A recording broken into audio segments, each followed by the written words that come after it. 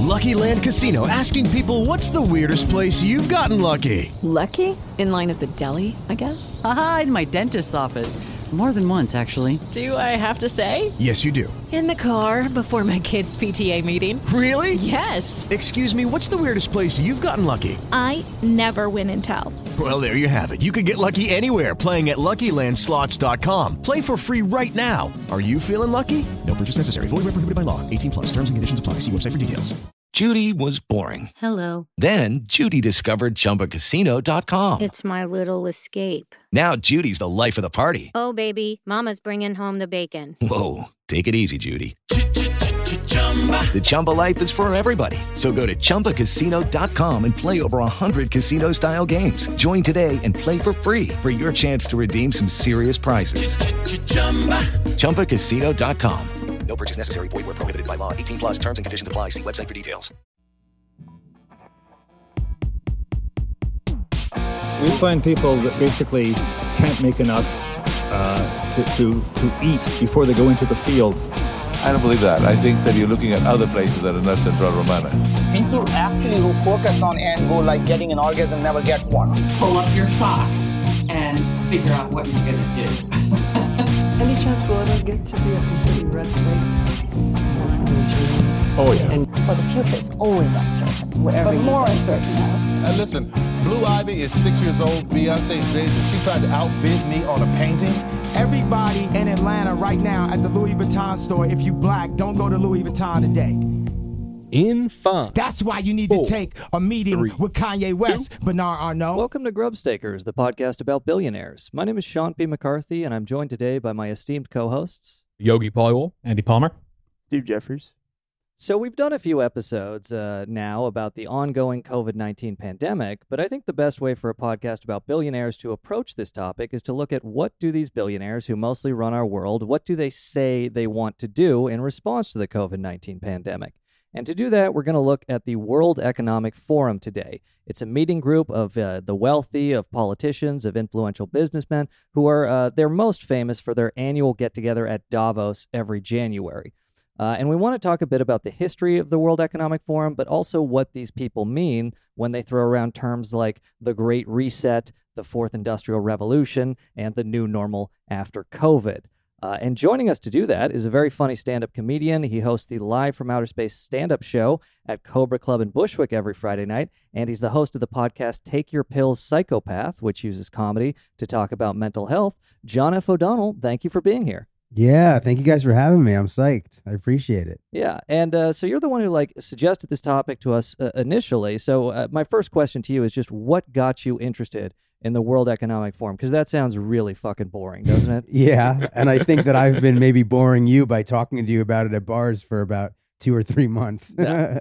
But yeah, I've been talking Sean's ear off about this. Okay, the way that I first found out about this, I think it was on Twitter, and somebody was tweeting about Event 201, right?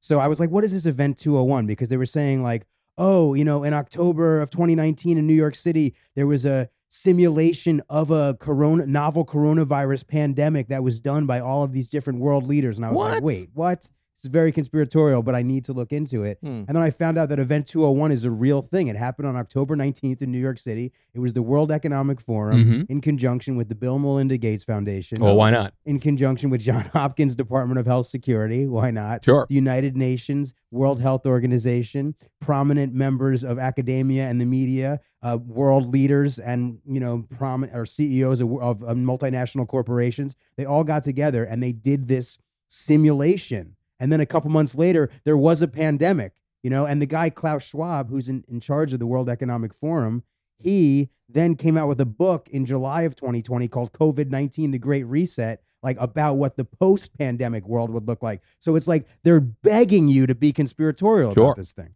Well, it sounds like thanks to their hard work there with that simulation, we had such a competent response once COVID hit New York. That's right. Yeah, they really nailed it. Yeah. I think because they probably more than actually trying to figure out what to do to take care of people, were trying to figure out how to profit off of it. It is something where it's like I've noticed my brain is kind of overloaded on conspiracies now, where I'm like, I don't want any more. I'm just like, I want to believe what you're telling me. So so it's like I came into this episode as much as possible, like not to be conspiratorial, but it's just like you read that. So March 2020, we have the lockdowns. By July, like 3 months later, this guy has a book on COVID-19 out. I guess I couldn't write a book in 3 months, but maybe this guy just works so much harder than me. Wait, I got a new one for you. Yeah. Apple is making a phone app to find child porn so that Tim Cook can build out his child porn collection. I believe it. Yeah, it's ridiculous. And it's like, look, I don't want to be conspiratorial about Event 201, but it's hard not to be when it's like all of these people who are the ones who are now dealing with. I guess it makes sense. It makes sense. If you're the ones that are dealing with the global pandemic, you should probably map out and game out a global pandemic ahead of time. But it's just something seems so dicey about it because this group seems to be hiding in plain sight. Like, I didn't know Event 201 was happening. So many people I know don't know about it. And it seems like it's definitely worth investigating. So you said Event 201, that was October 2019? Yeah. Okay. And then March 2020 is when the lockdowns in the U.S. start. Yeah, but the pandemic or the endemic happened, a month or so later in China. Right. It's also interesting, like we talked about this on our anthrax attacks episode. They had Operation Dark Winter, which was like early 2001 in the Bush administration. They did like a biological weapons attack simulation with like Judith Miller of the New York Times participated and like some other, prominent people. And one of them was, of course, the scenario of the anthrax attack. And then later. So it's like, yeah, I don't know. I think these people are just like dabbing on us. They're just like trying to make you go insane. Yeah, I mean, I don't want to go all the way down the rabbit hole, even though I have, because first that's how I initially found out about the World Economic Forum, was through this thing, Event 201. Then I found out all about how they're into the Fourth Industrial Revolution and the Great Reset and all of this sort of stuff, and I was like, this group is crazy. And then I was like, oh, these are the people that set up the meeting in Davos every year. Like, I didn't realize that that's who they were. And I didn't realize how powerful this group was, yet they have this weird type of power where they don't have any sort of mandate. Like, they're not a corporation or they're not voted into power like any sort of government or anything like that. They just create a sort of liaison situation to put like world leaders and multinational corporations together. They're sort of like these matchmakers. And while they do that, they try to push their agenda, which is transhumanism, which is the merging of man and machine. Do I sound conspiratorial yet, Sean? I like to imagine in their initial planning meetings, they're like, well, what if we call it like the Plandemic False Flag Planning Group? Like, no, we got to get it more boring. Let's World Economic Forum. Nobody's going to pay attention. Their eyes glaze over as soon as they hear that. We'll be fine. Yeah. John, how'd you find out about 201 again? I honestly, I just saw somebody tweet about it. You know what's wild is like I was doing research for this episode and I found something called like Name 2003 and it was about like riots in Indonesia and stuff. And like random tweets and comments on YouTube are the only way I learn these days. Like the more obscure the person being like, someone should go check this out. I'm like, this is 100% going to be something that's going to keep me up for 8 hours now. Yeah, Twitter's the only place you can find the truth. And you know it because my account is there. Yeah, I've found some interesting stuff in the YouTube comments as well, Yeah, I when comments are deleted, this is what they rob from us. A way for us to learn. We were talking before we started, like the World Economic Forum, like all of their YouTube comments are like, the people are aware. They're waking up. We're breaking the conditioning. There is a contingency of people who definitely know that this is a nefarious group that is trying to take over the world's resources for their own evil machinations. And they comment on all of these videos. Like, if anybody that's listening, just go to World Economic Forum videos on YouTube and just read the comments. It is just so funny. People do know, but just nobody I know besides you guys now. See, they care about democracy so much they leave the comments open. That's right. Unmoderated. Unmoderated. You're right. That's part of their stakeholder capitalism mentality, Steve. But going back to what John was saying, though, like it isn't a group of people that are elected or it's just a clubhouse of the most richest people in the world. And I think it's about 1,000 corporations. We'll get more into the finer details of the group. But like, regardless of any conspiracy that you're gleaning from this, the fact that the most powerful people in the world meet and just talk about shit should bother everyone. Right. There's no situation where, the richest people in the world, they're just going to talk about what the future should hold, shouldn't terrify everyone that's not a part of that group. And we're going to get into it more, but, the World Economic Forum, of course, they talk about the COVID-19 response. They talk about response to climate change. And, sometimes they sound really swell and progressive when they talk about those things. But when you, just at a basic level, this is a meeting group of the richest and most powerful people on Earth. They're always going to talk about responses to those problems in ways that preserve their own power. Mm-hmm. They're not going to get together and say, oh, we have to get rid of all our wealth to solve climate change. No, they're going to say, we have to solve climate change. How do we do it while preserving our wealth? Yeah. Yeah. And in addition to that, they are oftentimes the corporations who have caused this environmental degradation. Yep. So we can't rely on them to be the ones to fix it. But what they actually want to do is just create new markets in the name of the environment in order to create profit. And that's part of the fourth industrial revolution. You know how they book that climate teenager who rides sailboats? What's her name? Greta Thunberg. Mm-hmm. Like, you think, when they book her, it's just sort of like when you book a comedian to, roast your company event. Yeah. It shows they're good sports about it all. Right. Yeah, yeah. But I'm convinced that she is just a stooge of the Davos class, of the transnational capital class. It is interesting how vocal and popular she is, and yet at the same time, nothing gets done. It's literally like Captain Planet being like, the future is in your hands, children. And it's like, what? That's going to do nothing. Yeah. How dare you announce Event 201? And she creates such a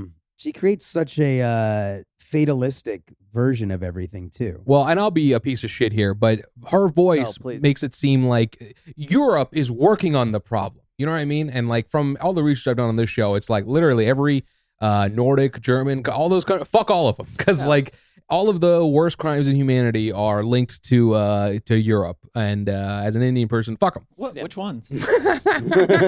What is this you speak of? What atrocities? The whole fucking list, bruh. Yeah. But I mean, it is something where I do think she represents no. The good whites are working on it, because, even in researching this episode, everyone in this group is criminally aware that we are robbing everyone. And yet the openness to be but they'll never catch us in the act. It's like you're watching Ocean's 11 while it's happening, but instead of a crime that is robbing a casino, it's just robbing the world of its rights and the future. Yeah. And we're going to give kind of a basic history and an overview of the World Economic Forum and its founder, Klaus Schwab. But I'll just kind of start with a couple basic facts so that people who haven't heard of this have a bit of a grounding here. The World Economic Forum was founded in Switzerland on 1971 by, of course, Klaus Schwab.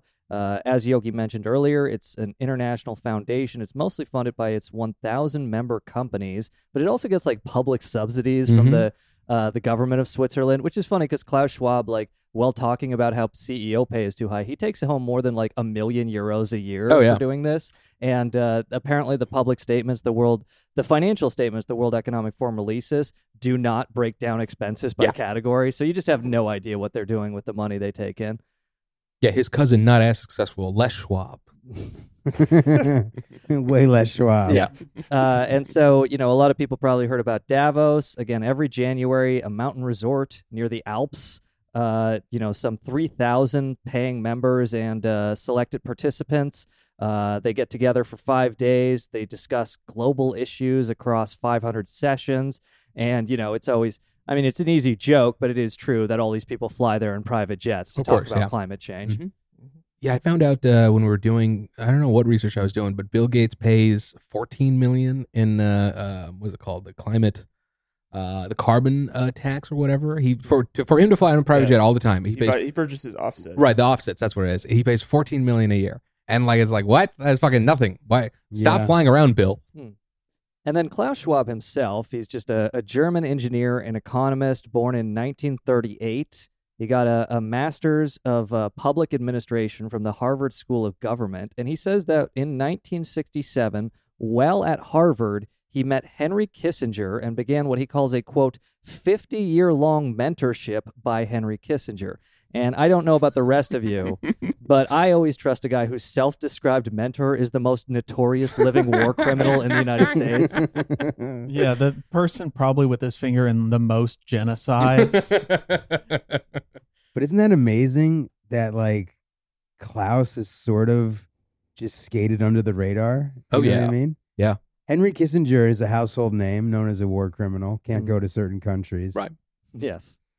But Klaus, don't forget, Sean, Klaus was born in 1938, like you said. So he is a child of Adolf Hitler's Germany. Yes. Don't hold it against him. Mm-hmm. Yeah. Unfortunately, a couple of American bomber pilots missed the assignment there. But you can go back in time and kill a baby. Klaus is one of them. But you don't have to believe us. You can hear it from the horse's mouth himself. We have a drop here, an audio drop of Klaus Schwab talking about Henry Kissinger and their relationship at Harvard. Yes, there was one seminar of Henry Kissinger, which really opened my eyes. I wasn't accepted to the seminar, but I sat in. I think he let me in because I was German, and it was relatively shortly after the war. There were not too many Germans here, and this created a friendship which has endured until today. And Henry has been several times in Davos, and I think it was mainly participating in his seminars that I developed my interest for geopolitical affairs. Mm-hmm. It's funny because if you meet a German now, they don't sound like this. It's like he turned on Hogan's Heroes, heard Colonel Klink, and was like, that's how you speak English. And it's like we're dissing Klaus Schwab here, but who's ever heard of a bad person with a German accent? No, never. He's like playing the role as a supervillain. That's why it's all so hard for me not to see it all conspiratorially, It'd be so funny if like the fucking Illuminati got together, like, look, the guy we put at the top of this, he's got to have the most ridiculous German accent. We got to really fuck with these people. Just like it feels like they're fucking with us. Yeah. Oh, you know what I learned is there's like some X-Files ripoff show, and that had like they only lasted one season, but they had an episode in like March, either 2000 or 2001, which was like literally 9/11 is a false flag. What? Where it's like the concept is, some New World Order CIA guys, they like hijack planes and then use drones and plan to blame it on some Middle Eastern terrorist group when they fly it into the World Trade Center. But, the difference between real life is they stopped them. But yeah, no, it's just like, the New World Order, they get their script writers out there just to make us all insane. The other thing about this guy's voice is I'll sometimes watch the videos for the show like in 2x speed, but with this guy, if you watch it like that, you literally start having your brain melt. Like you can't listen to him speak faster than he does. It just it's like, no, slow this down. I cannot be bothered with this. I turned on one of his like hour-long lectures and like I was listening like intently for a while, but then I just kind of relaxed and let the sounds kind of hit me. And like my vision started to vibrate with like images of world order between NGOs and Isn't it weird how Isn't it weird how he says so much and nothing at the same time? Oh yeah. It's a skill. It is. It's just like platitudes just rolling over you. You just have to let it wash over you.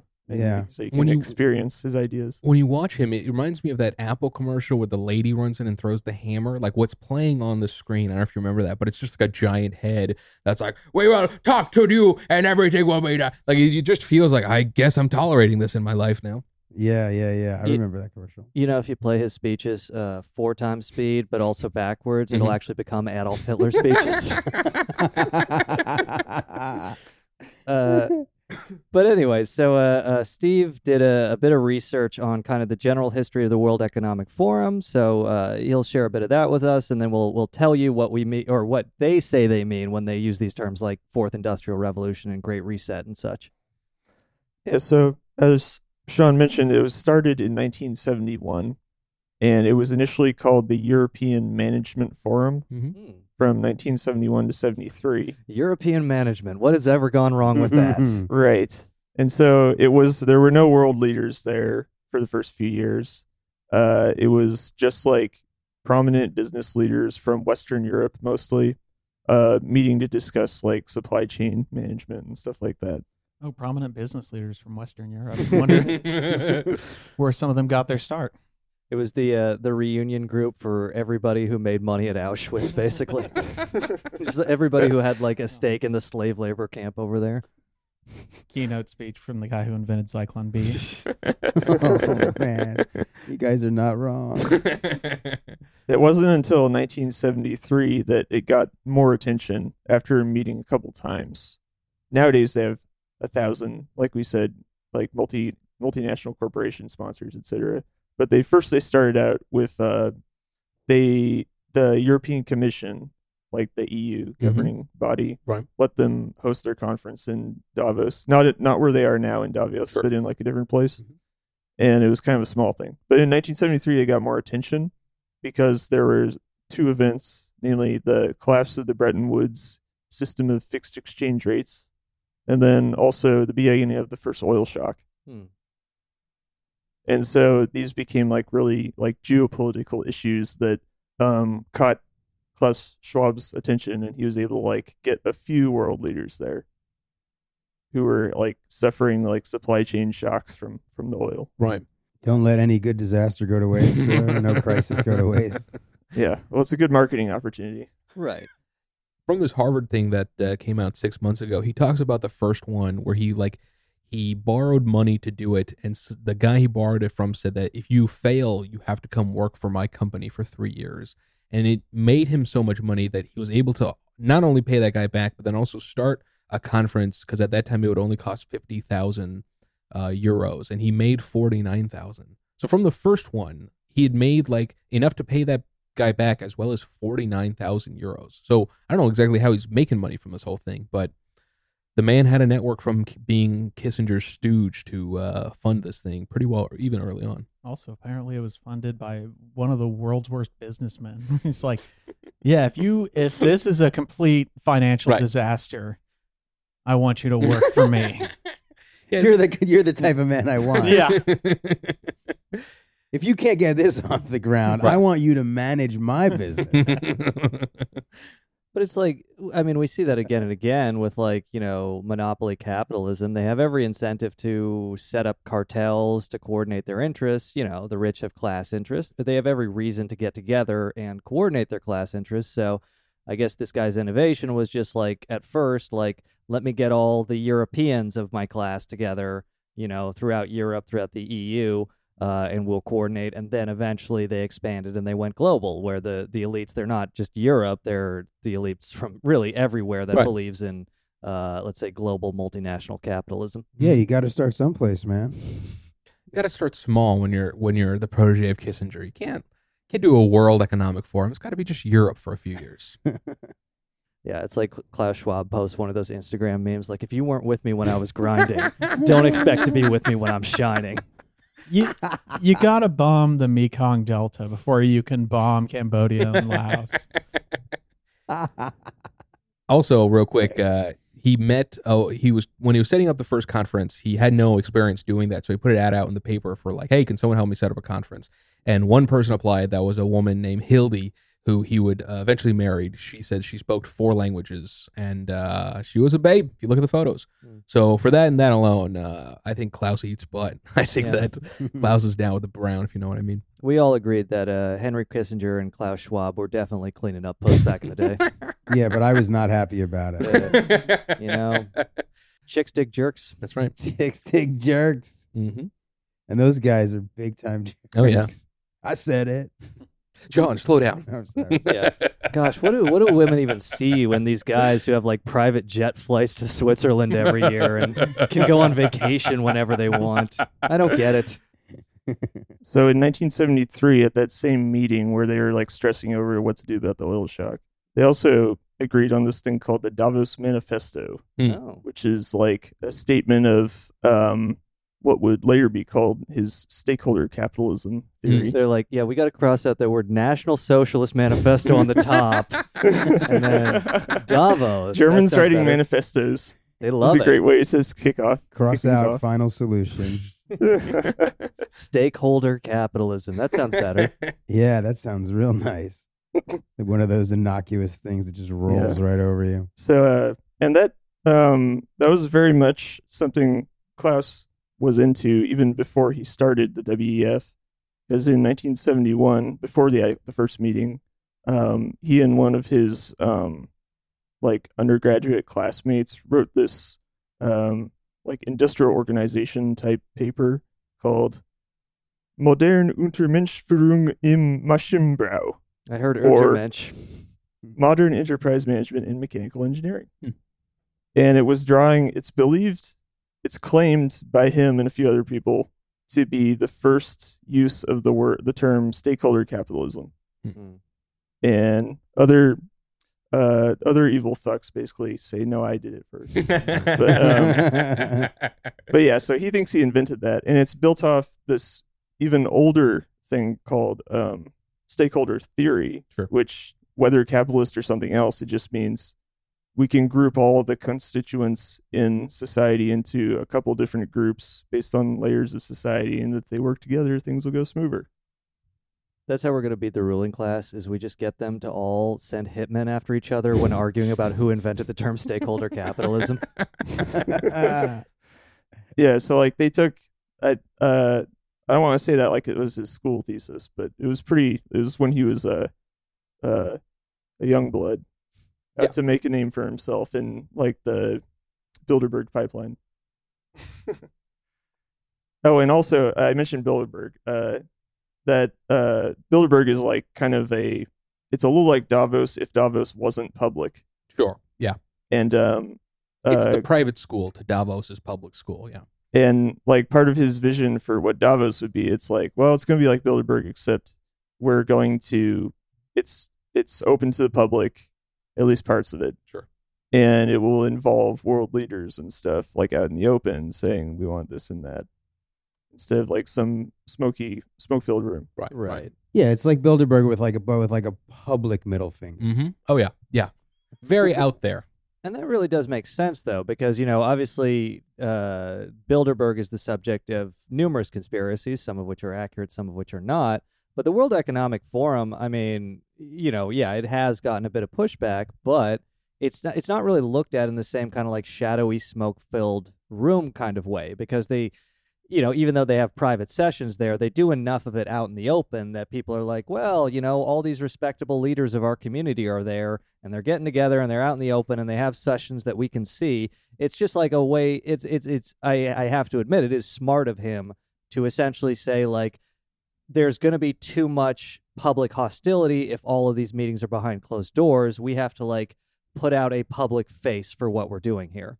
Right. Yeah, and I personally think it makes them more insidious.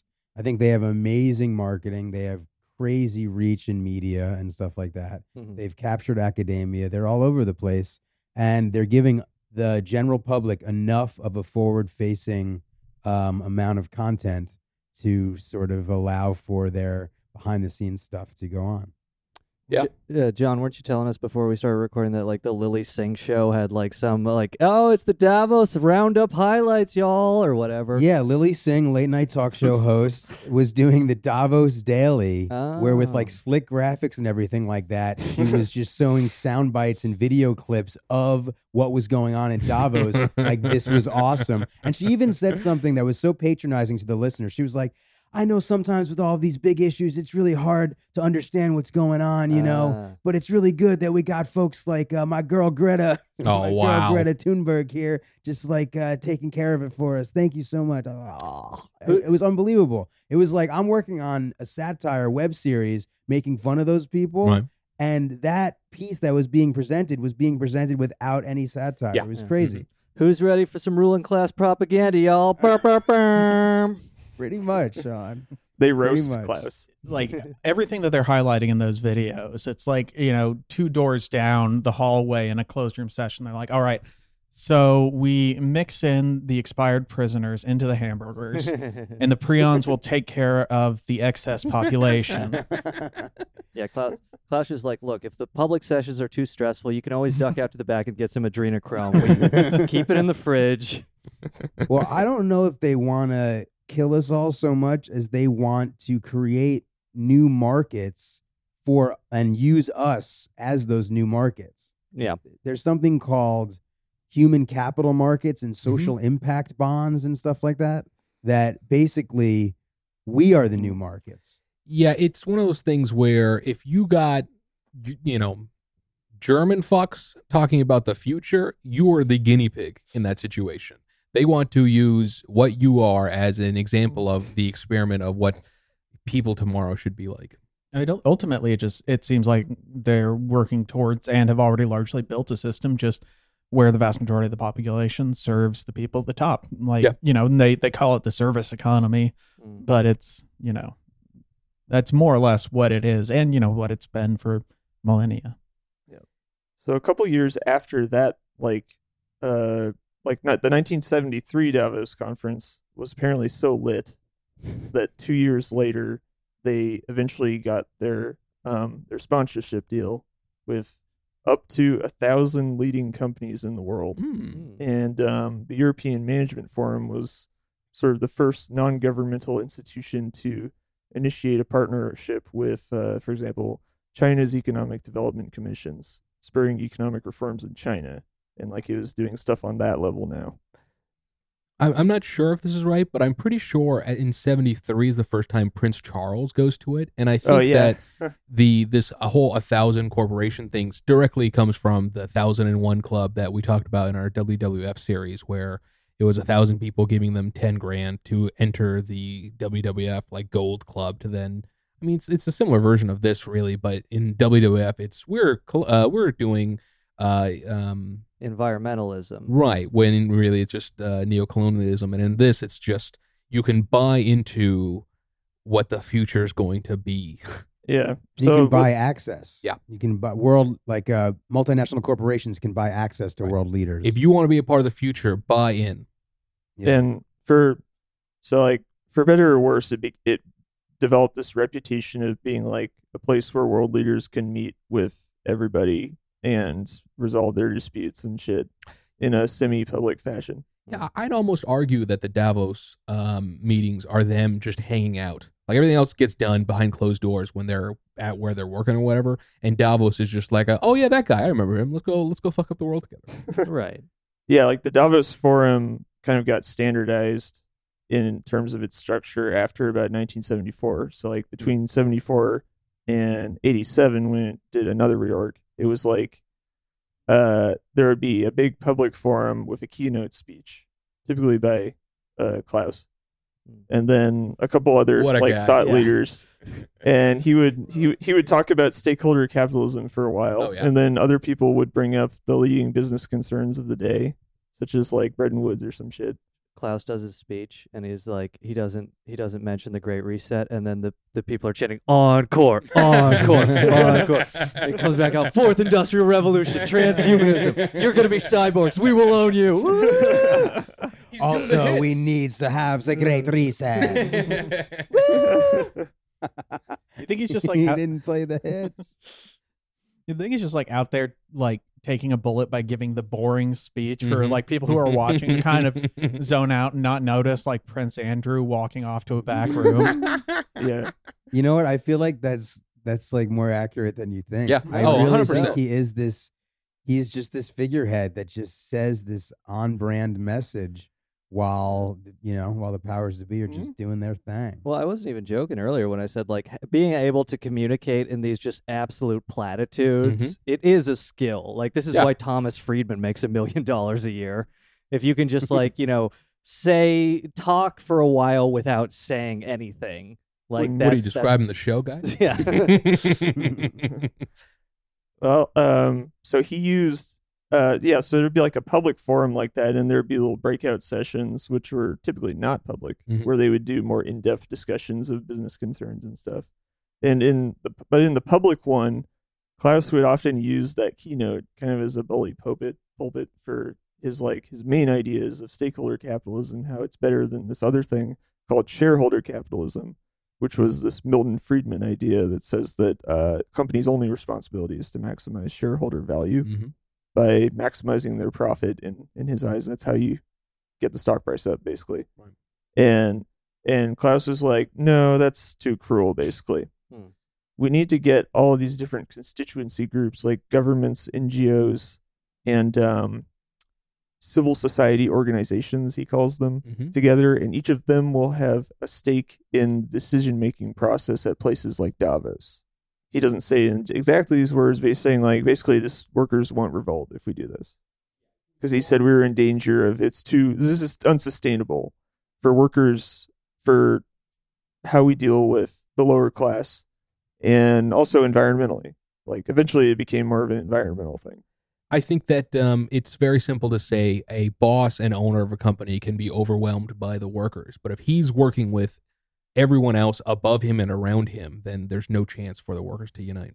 It got kind of a cool reception for the most part in like the first decade or so of when he was at it, writing about this and stuff. But eventually, much later, I feel like stakeholder capitalism kind of came back, like in the Obama years. Yeah.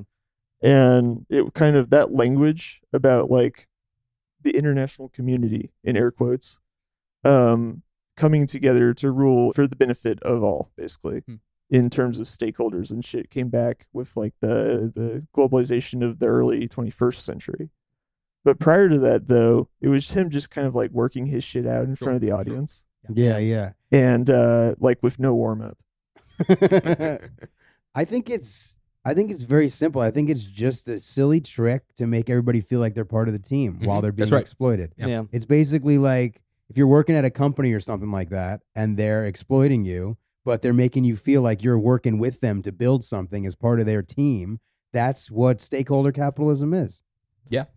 Well, and also like kind of the popularity of the Davos crowd, or this particular, let's say, philosophy among the ruling elites, in my opinion, reflects the collapse of neoliberal legitimacy, where you have Klaus Schwab talking. I mean, in his writings, he is very concerned about class conflict. He's concerned about the possibility that technology will exacerbate class conflict. And so, you know, we see that, and obviously the ruling class, or at least a faction of the ruling class, they're going to get together and say, what do we do about this? Of course. What do we make sure we're doing to keep our system going? Well, it's as simple as you're not a slave, you're family. Like, you can't turn on your family. Sure. I'm not just your boss, I'm your friend. And that, you know, it's such a simple trick of language, but it does make it go from, I'm not being exploited, I'm a team member. And that, you know, if everyone's friends, no one's mad, right? It's like, well, I'm kind of stealing my life. Yeah, it seems like a last-ditch effort for them to maintain their power structure. All of it is certainly about how do we make sure the status quo continues. We might not be able to get more, but if we can maintain they want more. Let's not kid ourselves here. They want more control when it comes to people in the world. But if they can't get it, this much can be good enough for the future. And I think given the historical events of their days, they had good reason to be frightened and try to say, we need to actually change how we operate and throw a bone, so to speak, ideologically to the people. Because in like 1969, like France was like revolting. Right. And 73, 74, the oil shock led to strikes in the U.S. from U.S. Steel and other groups to raise their wages in response to inflation. Things of that nature were going on. And I think climate change is one of the few things that's perfect for them to rebrand as we're the good guys. Because it literally is, hey, I'm not stabbing you, I'm putting a Band-Aid on the wound. Like, it's like, what?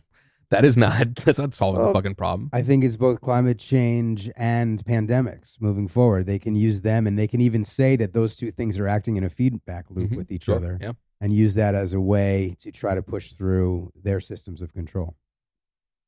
Yeah. So in 1987, they were, up to this point, I should say, they were still called the European Management Forum. But in 1987, they changed into the World Economic Forum. Oh, rebrand 1987. Went from Coke Classic to New Coke. Since that time, there's been the World Economic Davos Forum every year, pretty much the same format. Klaus Schwab wakes up and like, man, I did so much fucking blow last night. Did I rename the fucking European Management Forum?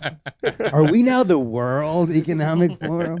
Too high to die, baby. I just like doing lines in a bathroom with somebody like, no, it's not about Europe, man. It's about the world. Too high to die. Yeah.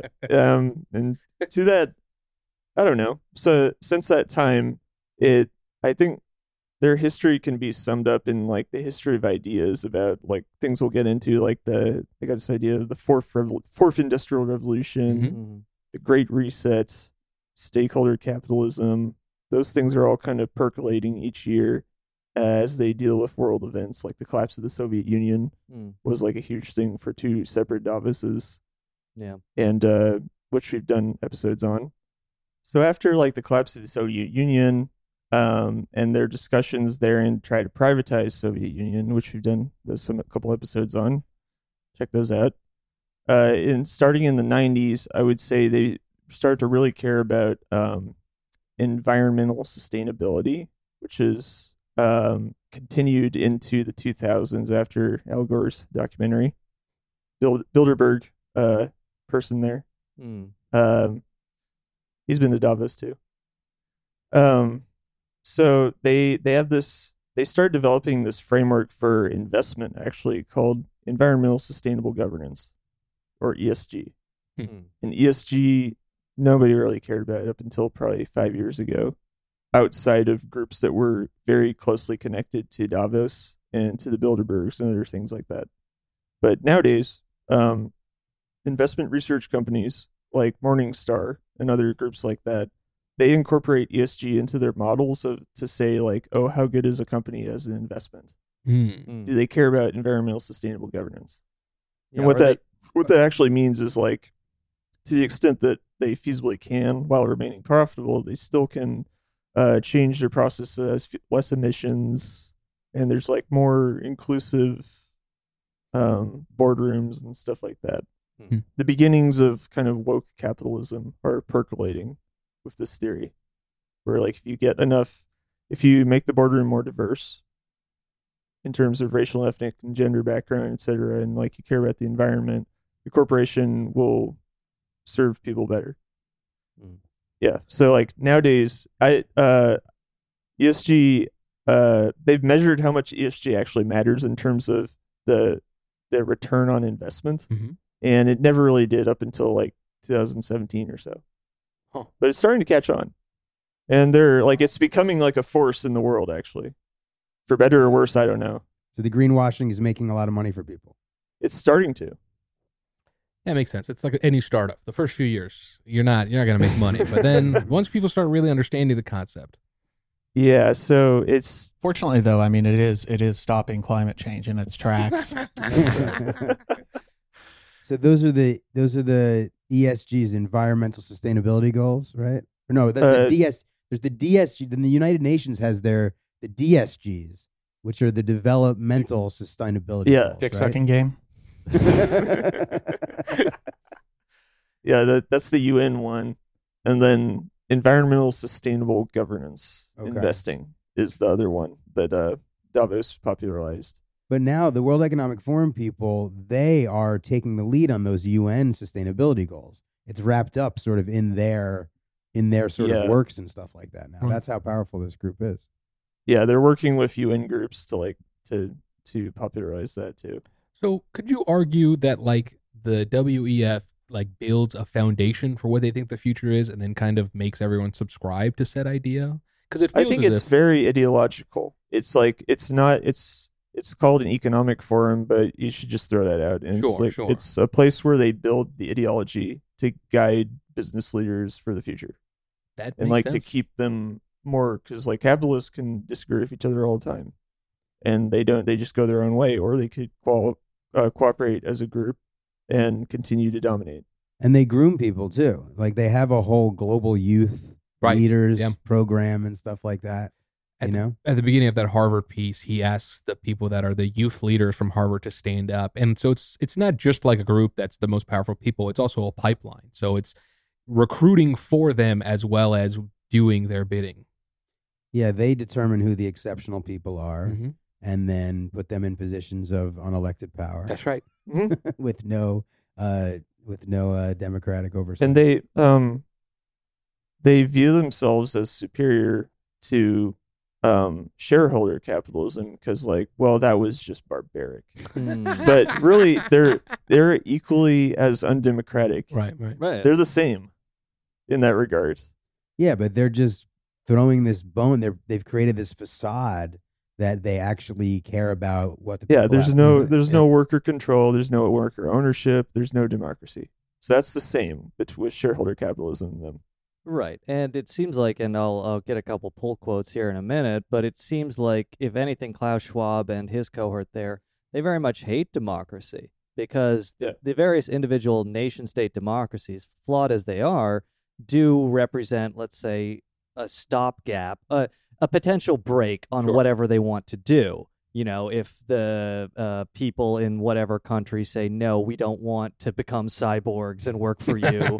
And, you know, we don't want you to like put a chip in us that you can shut it down when we disobey you. And we just turn people's money off. Exactly. Yeah, it's like it is. See, we laugh about this shit, but they really are working towards. No, this shit. they do want these things. I think I've talked about this, like in Revelations. That is like the actual mark of the beast. Is the idea that they will give you a mark of the beast, and then that they will ban all money, all cash money, and you will use the mark of the beast to buy and sell goods. And if you disobey, you will starve. They will turn it off. And like, so that's like a lot of, you know, quote unquote conspiracies are the fact that some of these people seem to be suggesting something very close to that is a little disturbing. Yeah, like, is that their fucking source material? You know what I mean? Well, what's interesting about that is that Revelations was kind of written as a response to the Roman destruction of Jerusalem. Right. And so, and I mean, I haven't really looked into that too much, but also like, what was it? Slaves were often tattooed or branded. Oh, that makes sense. Yeah. So there's probably an element of that also feeding into that. That's so great to like open Revelations, be like, "Yo, the devil fucking rocks, dude! Like, let's do this shit." Well, if there's anyone that thinks that, it's fucking Klaus. Inspiration for Klaus's first book. Right, dude. right. Well, these people want global governance. Yeah. You know what I mean? So you're right. The nation state, the sovereign nation state is a threat to what they want because they need their sort of agenda to happen in a global capacity in order for it to work. But governance also makes it feel though as if they are elected because it's not the case. It's it's us and it's the rich boys. We don't fucking care who you are. If you got money, come on in. Well, when they started the Economic Forum, they were like, okay, the world they're very conscious about this in some papers where they're like, the world is still governed by nation states, but it cannot be for long because it's unsustainable for the reasons we laid out. And so we need to shape the ideology such that the nation states are just one player alongside the multinational corporations and NGOs and stuff like that. And this is interesting because I think this kind of fits into like some of, let's say, the left not really being engaged in this or like dismissive of it or whatever, is because, like, you know, of course the saying of Marx is workers of the world unite. We do believe in internationalism, but we believe in internationalism of the workers. Internationalism of the ruling class is extremely scary and very dangerous when they're talking about ripping away the kind of minimal democratic protections that we have within the nation state and saying like, no, there's actually going to be a body at Davos that overrides these supranational institutions that override the nation states. The ultimate centralization of power. Right. And you even see that obviously with like, you know, NAFTA, the World Trade Organization, the IMF, these supranational institutions do exist to remove, I would argue, the European Union. They remove sovereignty from the nation states that are within them. You know, Greece can't have a monetary policy because the European Union controls it. I was just going to say that when you brought that up. Yeah. Mm-hmm. And their very first sponsor, well, quasi-sponsor, was the European Commission in 1971. There you go. So, yeah, right from the start and through to today. So bringing it back to today, since that time, they've been really preoccupied with like the future of humanity almost with like the fourth industrial revolution and stuff. And to carry that off, Sean. Yeah. So the fourth industrial revolution, we've been referring to it. You should just explain it here. John sent me this very interesting article, Klaus Schwab and his Great Fascist Reset, written at winteroak.org.uk.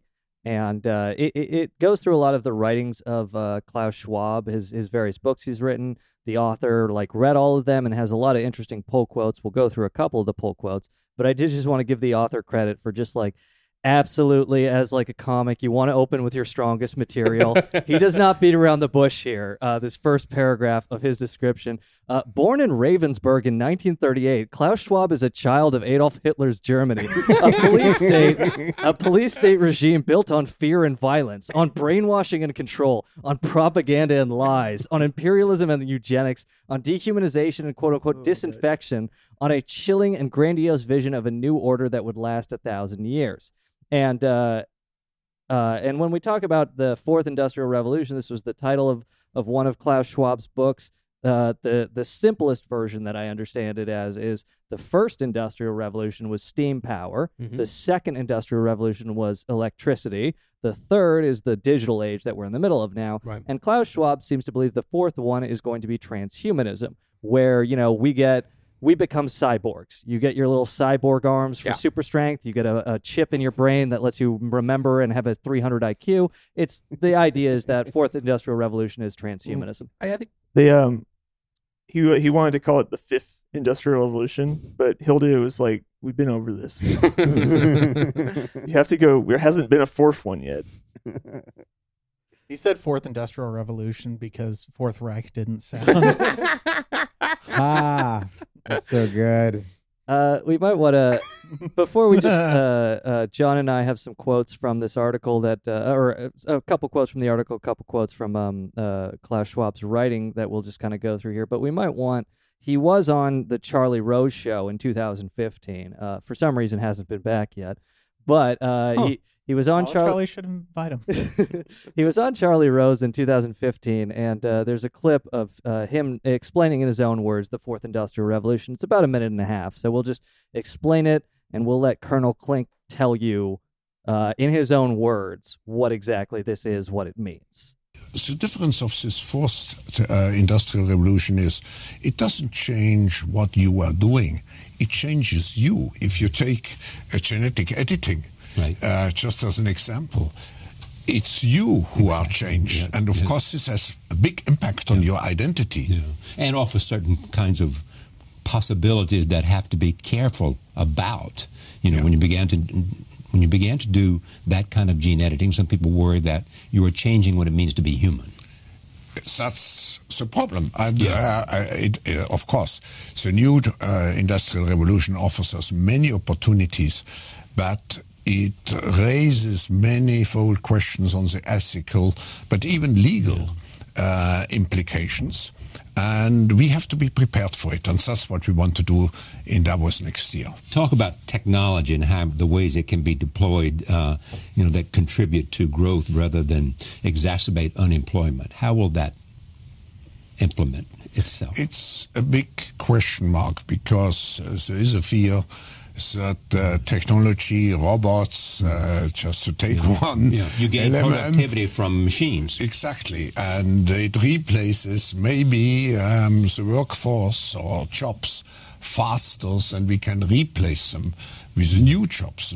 Not everybody can be a robot polisher and so on, so there will be new jobs. Did he say robot polisher? Yeah. Did you see the patronization in that? It's like, we will find them the new jobs. You know what I mean? Who does he think that he is? And the way that he talks about this technology, just because we can do something doesn't mean we have to do it. Right. But it kind of comes off as like a comic that's riffing for time, where it's like, in the future, robots will solve some of these problems. Well, it's also that thing in the argument about automation where it's like, the people who are arguing against it take this bizarre thing where they're like, oh no, if we automate too much, then all the poor people won't have something to do with their time. Right. And instead of automation can be a good thing if the benefits are just distributed equally amongst society, but instead they say, oh, it's taking jobs as a way to kind of I guess, centralize power even more Mm-hmm. when you frame it that way. Or like throw a bunch of people onto UBI, which I think could be a good thing as long as there's an economy on top of it where people can still make their own money. But if there's no possibility to do that and people are just locked into this UBI thing, that's going to come with all types of strings attached to it. And I think it's actually a form of economic slavery. And those strings are going to be new types of technology that are used. Like if we go towards a cashless society, you're going to get your UBI, but only if you jump through certain hoops in order to get it. And you can only use your money within, 5 miles of where you live because you've had some thought crimes or something like that. Sure, you know yeah. what I mean? You didn't clap for she enough. And like some of these things that John's talking about, we might see in the next handful of months in terms of the unemployment running out, to evictions, to the pandemic end, but also the beginning of, this fucking new world order, if we're surprisingly correct. You see little things poking up now in terms of like COVID response, because Australia, for whatever reason, has been very draconian with their lockdowns. Americans, we're not getting a ton of news about it, but it's been really like a hellscape over there for them. And now this newest thing, there's a new app that they have where they can only go within 5 kilometers of where they live. And then there's a facial recognition app now that also has a GPS thing that they have to check in with every certain amount of time. I know it sounds made up, but it's a real thing that's happening in Australia right now. And that would be something that would be like a prototype of what we can look at in the fourth industrial revolution. Because the fourth industrial revolution includes things like IoT, like the Internet of Things. Like once 5G comes online, the 5th generation of telecom, that allows for the bandwidth for the Internet of Things. That's all the sensors and all the devices to be able to communicate with each other. That's what IoT is, right? Then there's IOB, which is the Internet of Bodies, which has to do with, That sounds awesome. That sounds real fun, right? That has to do with like implantables and stuff like that, and just different sort of things like nano medicine, where you can kind of like so you'll remember to take your pills, or they can track that you're taking your pills. Right. Some sort of nano pill that you take that can then have like some sort of feedback back to your telemedicine provider. Like all this crazy shit is what the fourth industrial revolution would mean. It's basically everything is digitally mediated. It has to do with AI as well, obviously. So basically it's pretty crazy. It's also increasing the use of synthetic biology. So things like, and bioengineering. So like literally, being re-engineered at our cellular level if we're not careful. And just like with the Internet of Things, like this connects to a couple things where it's like the purpose of the World Economic Forum is to find profit-making opportunities with global warming or whatever. And it's also what you say with like, just because you can do something, you don't have to. These guys, Klaus Schwab and all of them, they've talked about like, they want your washing machine connected to the internet. They want your microwave connected to the internet. There's no reason for that except now it can sell your data. Yeah. If you're, if your whatever is, if everything in your house is connected to the internet, well, it's, that data is valuable to people. They want to know like how much you're doing laundry, what you're eating, like all of these things can be sold to advertisers to build a profile of you that they can theoretically make money off of. Yeah, a toaster that records how much you jerk off. Exactly. Yes. Well, there's things don't where look at the Amazon Alexa in the next room. Dude, there's things with like sensors in the toilet that can tell how your gut biome is by how you shit. It's unbelievable. Right. And they always try to pitch it as like, it's for your personal health. Right. Good. Which is a huge slap in the face, especially in America, where it's like, it's for our health. This system that, if you don't have enough money, you just die in the streets. Yeah. So, or the system that for your health, when you get a vaccine, you get 2 Krispy Kreme donuts. Some of that sounds like both exciting and terrifying. But how much of this is just Klaus just blowing smoke and like it's just not even gonna like what makes it a revolution versus like, okay, there's a bunch of technologies and it's a fair point. Like the Silicon Valley in the 70s and the starting 60s and 70s, starting the third revolution. Well, the future is unwritten. Some people were very frightened of that, and then here we are. We got through it. Well, I guess. Right. But I mean, I think it's easy to argue that in that era of 50s and 60s, when Silicon Valley and all that stuff is starting, to tell them you can order food from a square in your pocket, they'd be like, that'll never happen. You know what I mean? Whereas in the same vein of everything we're talking about, 40 to 60 years from now, it's if if technology is manipulated Less enough than for the future, then less than that, then it could be very possible. I think part of it too is like, you know, when we talk about data mining for advertising, I think advertising itself is a bit of a red herring. Like the ultimate goal is more of like social control, where you can trace everybody's habits and what they do. And, you know, we talked about this a bit a couple of years ago on our Google episode. It's based on this kind of optimistically this misinterpretation of behaviorism, or an over application of behaviorism, that you can kind of condition people to behave in a certain way to control them. And fortunately, that's kind of bullshit. People can still have autonomy, but that does seem to be a big part of the goal in creating these data mining systems.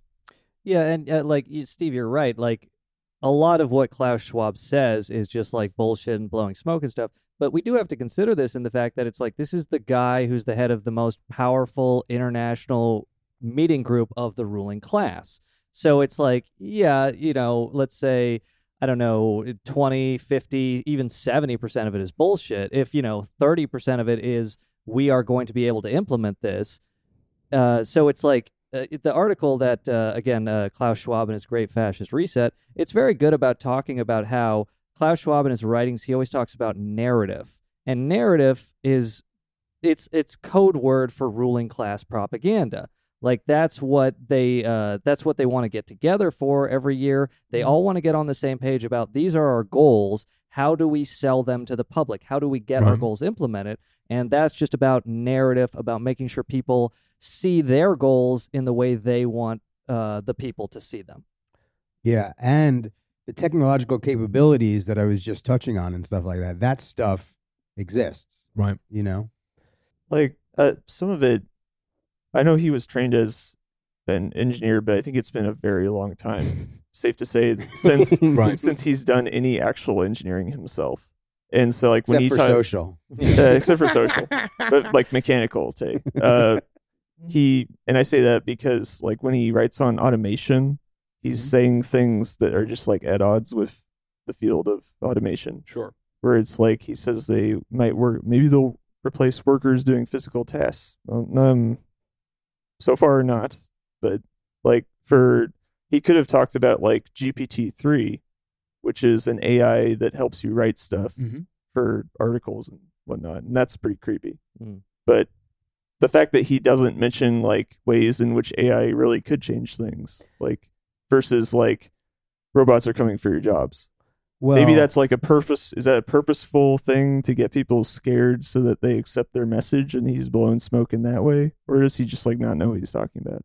I think he just talks in broad strokes. You know what I mean? He's just the big idea guy. Yeah. But I mean, there's this great researcher named Alison McDowell who really has covered this stuff at length, independent researcher. And she was talking about some folks who got into a Davos meeting in 2016. And a lot of these like CEOs of corporations were talking about how they're actually ready to go with the automation thing. And they could get rid of a lot of the workers, but they're just not doing it yet because the middle class would totally burn. So they're just trying to like hold off on it and figure out what to do with people. And then that'll kind of tie into more people getting thrown onto UBI. Yeah, I mean, like getting robots to do physical tasks beyond very, very, very simple things has been a real issue for roboticists. And like Amazon has, the best they can manage is they bought that one company that moves like pallets of stuff to where people are, and then the people do the actual picking. Yeah. So I don't know how. And so like I don't know, that's a separate thing. Like I think the like factory workers losing their jobs to robots is a little overblown. But in some ways, the AI thing, like with GPT-3, does kind of make me think like, oh, maybe it's the journalists who should be worried. Well, it's also like the more complex. Oh yeah, that shit's interesting, isn't it? Yeah, writing their essays for them. Yeah, how like a large percentage of news may be just AI based and stuff like that. We're talking like 90%. So like So like when I hear Klaus just kind of like speaking in this super general way, I'm like, okay, dude. That's what Klaus does. Yeah. One thing about that though, the AI writing, I took broadcast journalism classes, and in that, for writing for radio, you would just rewrite the AP wire to then be vocally friendly for the radio. Basically, a lot of the news is just rewritten news. And so one of the things about the scientific limitations of AI taking over like employees for factories and stuff is one of those things where part of me goes, they could just lie about it. Like if tomorrow Bezos was like, we have full AI factories, and secretly it's just people that are fucking enslaved in those factories, we wouldn't fucking know. And they do have AI saying how fast people should work. Mm-hmm. Yeah. And so like an AI is setting the threshold for below which you get fired. I so they're, in that sense, they are an AI factory. I think we're in a current position where AI and what it can do tomorrow is being like outsourced to people. Like we talk about like in the future, if you do a crime, they'll find you immediately, right? And like you'll see on Twitter, like some random person takes a video of a guy like, you know, yelling a racial slur or something, and then Twitter will find that person. We are the AI of the future right now, and it's figuring out how to make that from a computer. But right now, it's just us doing it, if you know what I mean. It's like a very weird... Or the eye. Yeah. I mean, it's like, it's not I. Anyway, but nice. But one last thing about the everything collecting data that I wanted to touch on was that it does seem to me that all of the influencers and like YouTube vloggers are just better at Big Brother than the government, and that's why we pay them to exist. Because to track all of us requires people to film themselves 24/7, and these idiots are getting paid, you know, in some cases way too much fucking money, but like it's just useful for them to learn how people function, including if their entertainment is just watching a person exist. Well, sure. I don't know, guys. Knowing where people are and what they're doing is definitely valuable for governments. Yeah. And so that would help in the stakeholder model for governments to let the companies in if they offer those products to them. The main thing I learned from like all this cyborg research shit I was doing is like Klaus Schwab, he definitely played the game Deus Ex Human Revolution and was like, man, I hate that you have to play as the villain. I hate that you're trying to stop this.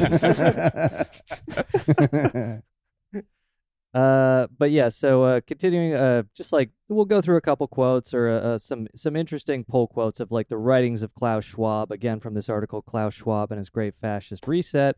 The author talks about how the World Economic Forum, they uses a lot of cliches, a lot of corporate spin, a lot of greenwashing, but as we mentioned, you know, the goal is profit and exploitation. Klaus Schwab, in his 2016 book, Shaping the Future of the Fourth Industrial Revolution, A Guide to Building a Better World, you know, he kind of like talks happily about how like the Uberization of work means that human cloud platforms classify workers as self-employed, they are for the moment free of the requirement to pay minimum wage, employer taxes, and social benefits.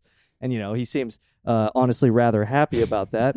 And then he also talks about retirement. Quote, aging is an economic challenge because unless retirement ages are drastically increased so that older members of society can continue to contribute to the workforce, an economic imperative that has many economic benefits, that working age population falls at the same time the percentage of dependent elders increases, unquote. So he wants to raise entire retirement ages, and he's very much thrilled about the Uberization of the economy. However, he does seem...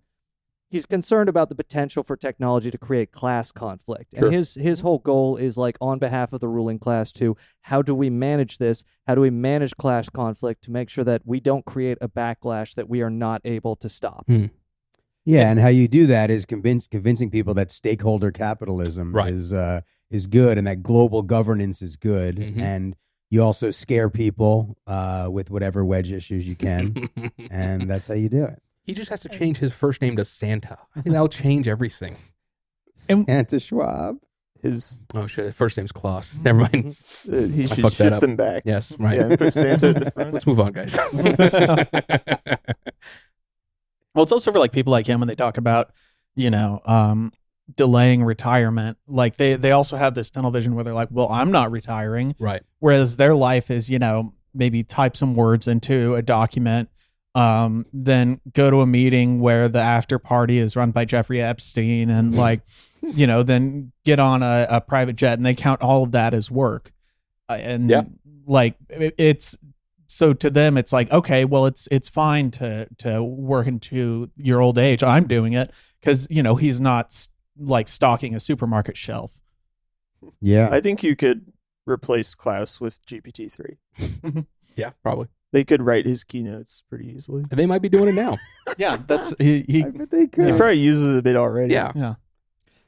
And continuing on about the narrative, I mentioned he uses this term narrative as code word for propaganda or euphemism for propaganda. He talks about his fourth industrial revolution, and he says it's a tragedy that, quote, the world lacks a consistent, positive, and common narrative that outlines the opportunities and challenges of the fourth industrial revolution. A narrative that is essential if we are to empower a diverse set of individuals and communities and avoid a popular backlash against the fundamental changes underway.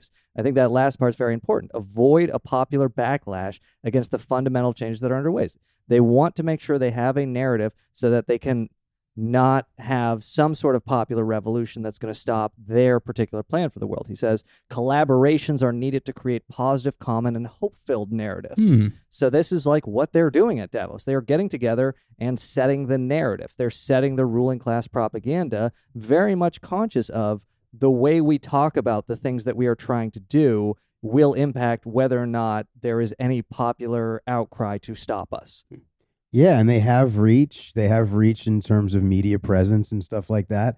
You know, you got the Great Reset and the Fourth Industrial Revolution on the cover of Time magazine. You got all sorts of articles and from different, publications that are actually cutouts of the World Economic Forum that are funded by them and stuff like that. So they try to present themselves as this solutions-based group that's trying to help everybody. But, with like Lily Singh and the Davos Daily wrap up and all this insanity. But it really is just about concentrating more wealth and more power and more resources into the hands of the 1%. It's very simple. Now, what does the Great Reset mean, at least from like Klaus's perspective, or like what is his kind of propagandized version of what this means? The Great Reset is a complete restructuring of the economy and the social compact in order to replace stakeholder capitalism with, replace shareholder capitalism with stakeholder capitalism. Okay. And I know that it's like, yeah, but what does that mean? And it's like, I know. But that's the whole thing. It's just the ideas.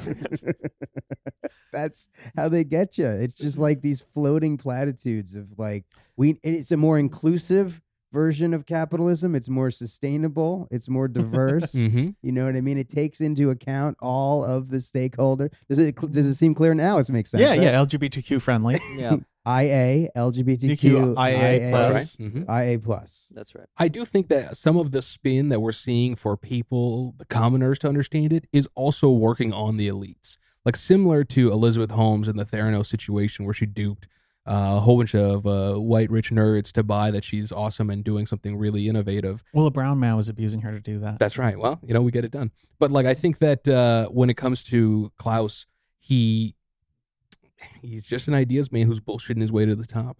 I think you're totally right. And I think a lot of people who are involved with the World Economic Forum, they're not all just like twirling their mustaches. I think they feel like they're special. Yeah. They're part of this special group. And they're using their power and influence to take on the world's problems and help everybody out and da-da-da-da-da-da-da. What's great on a resume? World Economic Forum. Wow, you must be doing the Lord's work. It's important to understand about ruling class propaganda is, of course, serves a financial interest, but a lot of them do get high on their own supply. Of course. Like James Angleton was the head of the CIA counterintelligence, like one of the most powerful men in U.S. intelligence. He believed Henry Kissinger was a communist. They hear all this shit about, the communist infiltrators. Like, a lot of them buy that and get into it. So it's like a lot of them probably convince themselves, probably truly do believe this is not just about money or whatever. They have some, like, ideology that justifies their profit making, but it doesn't mean it's not just about money at the end of the day. Yeah. It's good to... I think that, like, if you balance calling out the World Economic Forum as, yes, it is a literal conspiracy, but also a lot of people inside of it are high on their own supply, like you said. They start to believe their own bullshit.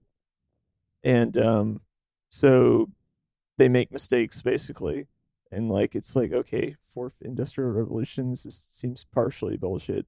But then again, this is an extremely powerful group, so if they just say to build shit, people will start building it. Yeah, definitely. So, like, if they try if they start saying automation is the key to maintain control or something, people will start trying to innovate new robots or something. It's true, but they are also constrained by just the material realities. And so, like, while they, have these plans, so far, like, the system as it exists now is, it's as much a product of, like, their machinations as it is, like, this is the most effective way for the ruling class to kind of exert their control, and it kind of more or less naturally fell into that situation.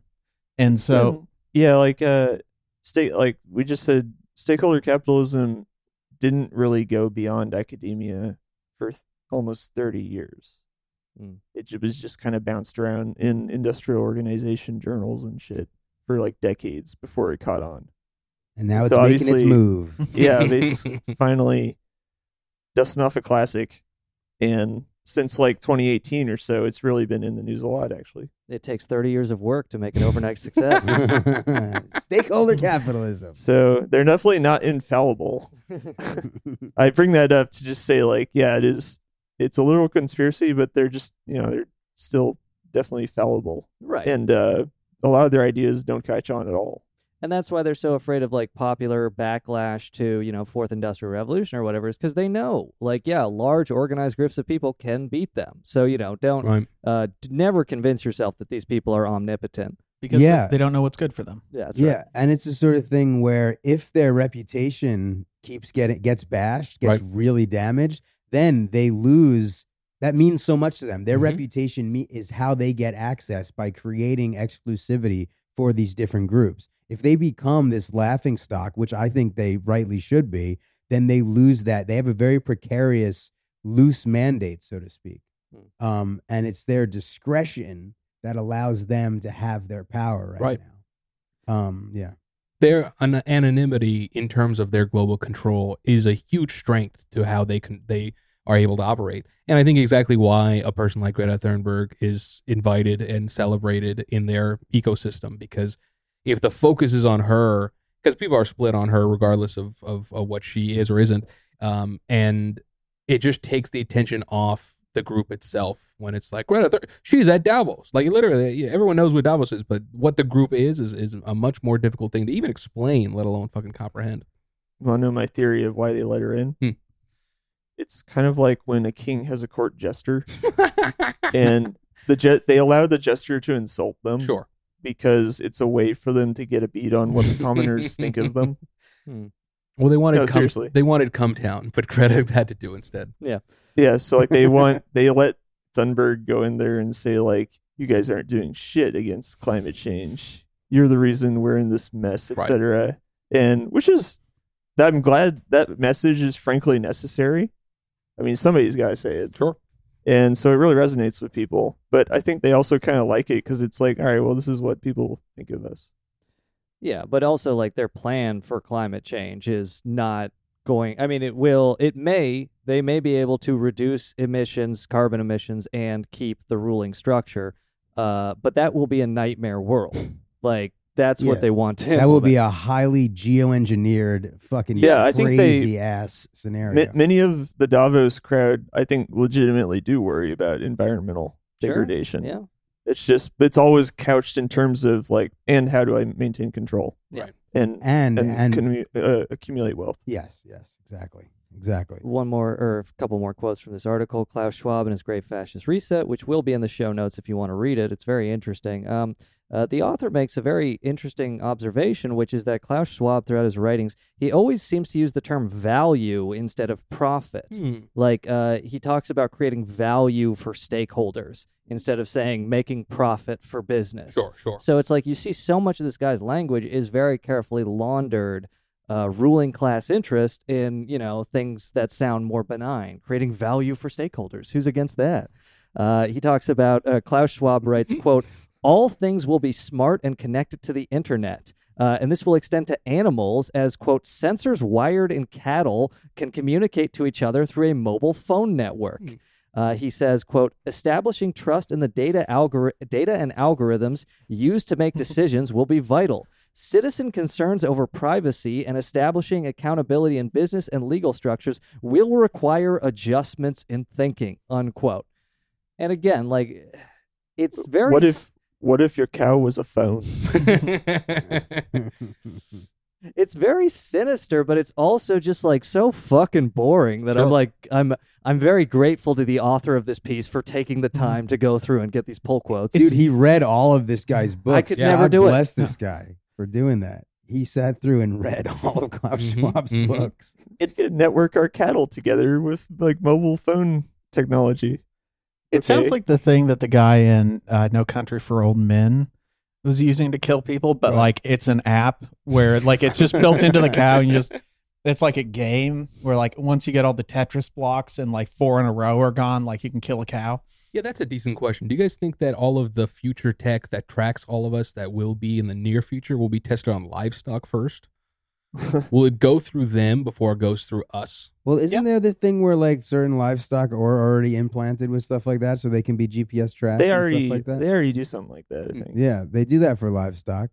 So maybe they could do it for us soon. Fingers crossed. Well, like, every 6 months or so, you'll see a article that's like, oh, they implanted a chip in a monkey that allows it to control a computer with its brain. And you're supposed to be like, oh, cool. Yeah. They'll definitely do stuff where it'll be like, you can get a chip in your brain and you'll never be lost. All you have to do is look at any screen and it'll tell you where you need to go, while secretly where you have to go is where they want you to be. And when we say you can get a chip, we mean you will get a chip. Right. Well, there's weird stuff that exists that I don't know a ton about. It's like there's smart dust is a thing. I don't know what that is. Smart dust is basically cocaine. Basically coke. I would love to know how much coke goes into Davos. I wish we could get that number. Greta brings it in on the boat. That's why. Yeah, that's why she's on a boat. She can't get it on a plane. Right. Davos, if you're listening, if Greta gets too big for her britches and her fees are too high, Grubstakers will come to Davos. We'll court jester you guys. Yeah. Yeah, we'll totally roast you. Just give us the real Bolivian shit. No fentanyl. That's all we ask. Yeah. Smart dust are like very small, like size of like a piece of rice, little sensors that have like they're electromagnetic sort of little devices that can just be like put all over a certain area, and then it can just give back all sorts of real-time data about the interesting. Oh, so kind of like nanobots. Yeah, kind of like a nanobots like type where of thing. people are in a room and stuff. Yeah, or it can Like do stuff to be temperature. like, okay, is there risk of an earthquake happening or something like that? So it can be for different sort of like things like that. So I don't totally there'd be some good understand it. uses. Yeah, so there as could well be as some bad uses. Potential good uses, potential horrifying uses to like track us in real time, like a new level of Uber surveillance and stuff like that. And like Schwab is obviously he addresses, privacy concerns and this kind of stuff and possible citizen backlash to, 5G and surveillance tech and such. And he basically argues it's worth it as like crime will decrease as a result of facial recognition tech, as a result of AI. And, it's debatable, but it is also something like how are we able to live in a free society when we essentially have an oligarchy that has this very advanced facial recognition technology and all this stuff where you don't have anonymity anymore? I argue no. Yeah, I would agree with that. But there's another thing called smart tattoos where you can get dye like cast underneath your skin, and then they can read from that if you have all of your up-to-date medical records and stuff like that. They're actually testing that on people in West Africa right now, but it's like Bill and Melinda Gates Foundation is funding it in conjunction with MasterCard. Oh, right, because I think that it's so creepy. Wait, this right? is real? Yes. Look it up. Some of this, I believe, the original intent was like it would be a passport for you. This would allow you to travel freely, because that's how they always like mask this. It's no, you don't have to carry a passport anymore. It's tattooed on your body, and then slowly it's like also this is everything we need to know. That's also like the plot of The Constant Gardener. Yeah. Right. Yeah, the worst thing in the world, like getting the passport twice a year when you go to the airport. What if you just had a chip in your body and we use it to track you and you don't have to get your passport anymore? Wouldn't that be great? Yeah. And this technology is being developed at MIT and funded by the Bill and Melinda Gates Foundation. Right. Because they have their fingers in every aspect of global health. It's unbelievable when you start to look at it. It's their tentacles, if you will. Because it's very... The marriage of tech and health is one that should alarm people more, because, on surface, it's like, no, we want you to be healthy. But in reality, it's like, no, we want to control the population. There's no, there's no middle line between Why them. not both? Yeah, right. It's a stronger marriage than the marriage of Bill and Melinda Gates. That's hilarious. But yeah, as John was saying, Schwab in his writing, he dreams of, quote, active implantable microchips that break the skin barrier of our bodies, quote, smart tattoos, quote, biological computing, and, quote, custom designed organisms, unquote, is the ability to write DNA, these organisms. And then, of course, he is mainly interested in this is a profit-making opportunity for business. He says, quote, it heralds new industries and systems for value creation and, quote, represents an opportunity to create an entire new system of value in the fourth industrial revolution. And again, value is slang for profit for multinational corporations. I like that he's using Marxist language. I think he's a comrade. But yeah, you're so right. It's all about creating these new markets, and using technology to do so. And it's crazy stuff, man. It's like they want to put sensors in our gut bacteria. Yeah. Well, I don't want sensors in my gut bacteria. But if I don't do that, then I can't use my UBI, and I'm on UBI because my job as a stand-up comedian has been taken by some AI who's like way funnier than me. Yeah. Wow, you guys not laughing at that clearly showing wow, that that's John. the case. So painful. Take my livelihood, AI. Take it. I don't even deserve to be here. Your mic will shut off because they know that your gut bacteria doesn't have enough of the machines in there. Oh yeah, my gut bacteria doesn't have a high enough social credit score to allow me to talk into the mic for my podcast. Like, yeah, where's the nanobots? Yeah. I've been eating too many cheeseburgers. I was killing the nanobots. Well, that's also the thing with the gut bacteria is like, or something like that, where it's like, oh, we want to monitor your health, where it's like gut bacteria. People throw it around as like this thing that has to do with like the obesity epidemic. But when like the obesity epidemic is just because the way that our food system works, we're eating food that is terrible for us because it's cheap and easy to produce and distribute widely at a low enough rate that it kills you. It kills you slowly. But ultimately it kills you slowly. They want to be able to give you diarrhea. They have a diarrhea button in the White House. They just have a big screen with a map of the United States. Yeah, like, and they use all of the You technologies. zoom in like Google Maps. Yeah. And then you can press someone's face and give them diarrhea. That's what they use all the technology of the fourth Like in the middle of just to give people diarrhea. in the middle of your 20 minutes. It'll be like you could pay more for a bonus account on Twitter that lets you give people you don't like diarrhea. My wife makes this like turmeric ginger concoction, and she put it on Instagram just like as a fucking lark. And Instagram was like, "You're playing the Law and Order theme on this, so we're banning it from 70 countries." And she was like, "I wonder why they're doing that." I'm like, "Your last slide is like this helps with inflammation and a few other things." So of course Instagram's like, no. We need people in pain. If people are in pain, they will do whatever you want them to do. Comfort is the poison for them, for the elite, but for us, if we're in pain, they're in power, basically. Yeah, like you have to have a certain level of comfort to take the time to find out about the World Economic Forum. You really do. And the Fourth Industrial Revolution and the Great Reset. Yeah. You know what I mean? Mm-hmm. And the diarrhea button. Yeah. Which I think we have uncovered today. I wouldn't be able to do any research for the pod if there's a diarrhea button. All of us come down with diarrhea over the next few episodes. And we're like, "Oh, they fucking found us, bro." You guys know that there's a eugenics aspect to this thing, too. Of course, yeah. You know what I mean? Like, there's a kind of a eugenics revival thing happening. He's got this quote where he says, "It's the remix." Yeah. What this guy with this accent? Who would have thunk it? Yeah.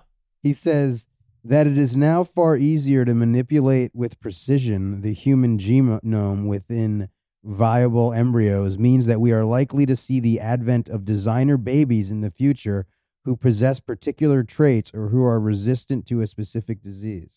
And what's going to happen there is like rich people are going to have like a designer baby, but then it's going to come out with like a crab claw, and so then they'll just throw it in the garbage disposal and try again. Yeah. Eggs and omelets. No. When I say this guy has played like Deus Ex Human Revolution, I think he probably has. And I do recommend the game. I mean, it deals with kind of like, dystopian future where it's like, yeah, some people are not going to want to become machines. It's just a reality. Yeah, but if you don't want to become a machine, then do you have to be like a subhuman? Exactly. Like you're a chimpanzee compared to a like human, I guess, you know what I mean? Or right. And that's the plot of the game. It's kind of like conflict bro. between these two groups, but also like Schwab is clearly thinking about this. He writes, quote, inequality will separate those who adapt from those who resist. And he's basically saying those who resist becoming a cyborg. Right. The material winners and losers in all senses of the words. The winners may even benefit from some form of radical human improvement generated by certain segments of the Fourth Industrial Revolution, such as genetic engineering, from which the losers will be deprived. This risks creating class conflicts and other clashes unlike anything we have seen before. Unquote. Big comrade. Some of this also does come from the fear of youth that is in the eugenics movement, in that they're afraid there's more younger people in these other brown black countries, and they will take over us because we'll be too old to defend ourselves. And for something like this, where it's the designer baby, it's to quell some of the fears of we won't be young and strong enough to take out those people that are younger than us. Because part of me doesn't believe that. So it's racist? Oh yeah, 100%. Yeah, as simple as it's racist. It's saying these black and brown people could become more powerful than us because they're younger than us. So we need to double our chances of supremacy by becoming robots and creating super babies. That's right. That's crazy. But he isn't. Is he saying like, and that's why everyone should be making super babies, not just the few? The thing is that what he wants? A lot of this is based on the richest people can afford to have for the mini. The 99%, like, the 1%, the control Corbin? 99% of the super babies. Does he want everyone to have designer babies that have 140 IQs? Everyone that's rich, he wants them to have designer babies, I think. I thought he was warning us about that. So like, what does he want in like response? Oh, so it's probably going to be a thing where it's like if you're rich, you get a good designer baby, but if you're not rich, you get like a Ford designer baby. It seems like, I mean, yeah, like a Ford Focus. Yeah, he wants rich people to be able to do their designer babies and genetic engineering in peace. And part of how he wants that is he wants all of this tech to be rolled out for like panopticon surveillance for global governance in order to suppress class conflict. Because like what he was just saying in that quote I read is like, you know, the poor people, whether they want to or not, they won't be able to afford becoming cyborgs. Right. And as we were saying, yeah, they will become maybe like chimpanzees compared to these like new, like half human, half robots. So how do you control this mass of like slave labor essentially? Well, like he talks about like really dystopian shit. And, you know, like I'll read this little sentence or two here. And you can tell me, you know, some of it, it's like, well, maybe he's just too high. He doesn't know what's really going to happen. But at the same time, you don't really know. He says, quote, as capabilities in this area improve, the temptation for law enforcement agencies to use technology to determine the likelihood of criminal activity, assess guilt, or even possibly retrieve memories directly from people's brains will increase. Even crossing a national border might one day involve a detailed brain scan to assess an individual's security risk. So it does seem like, you know, he's really, I guess we don't know if the technology will be there, but he is very interested in using technology to create a dystopian global governance system. In addition to that, also there are people actively working to make this technology real. Yeah. I mean, what'll probably happen with something like a brain scan at the border is they'll make a very convincing argument that it is an accurate brain scan, but then they'll be oh yeah, you're going in the truck.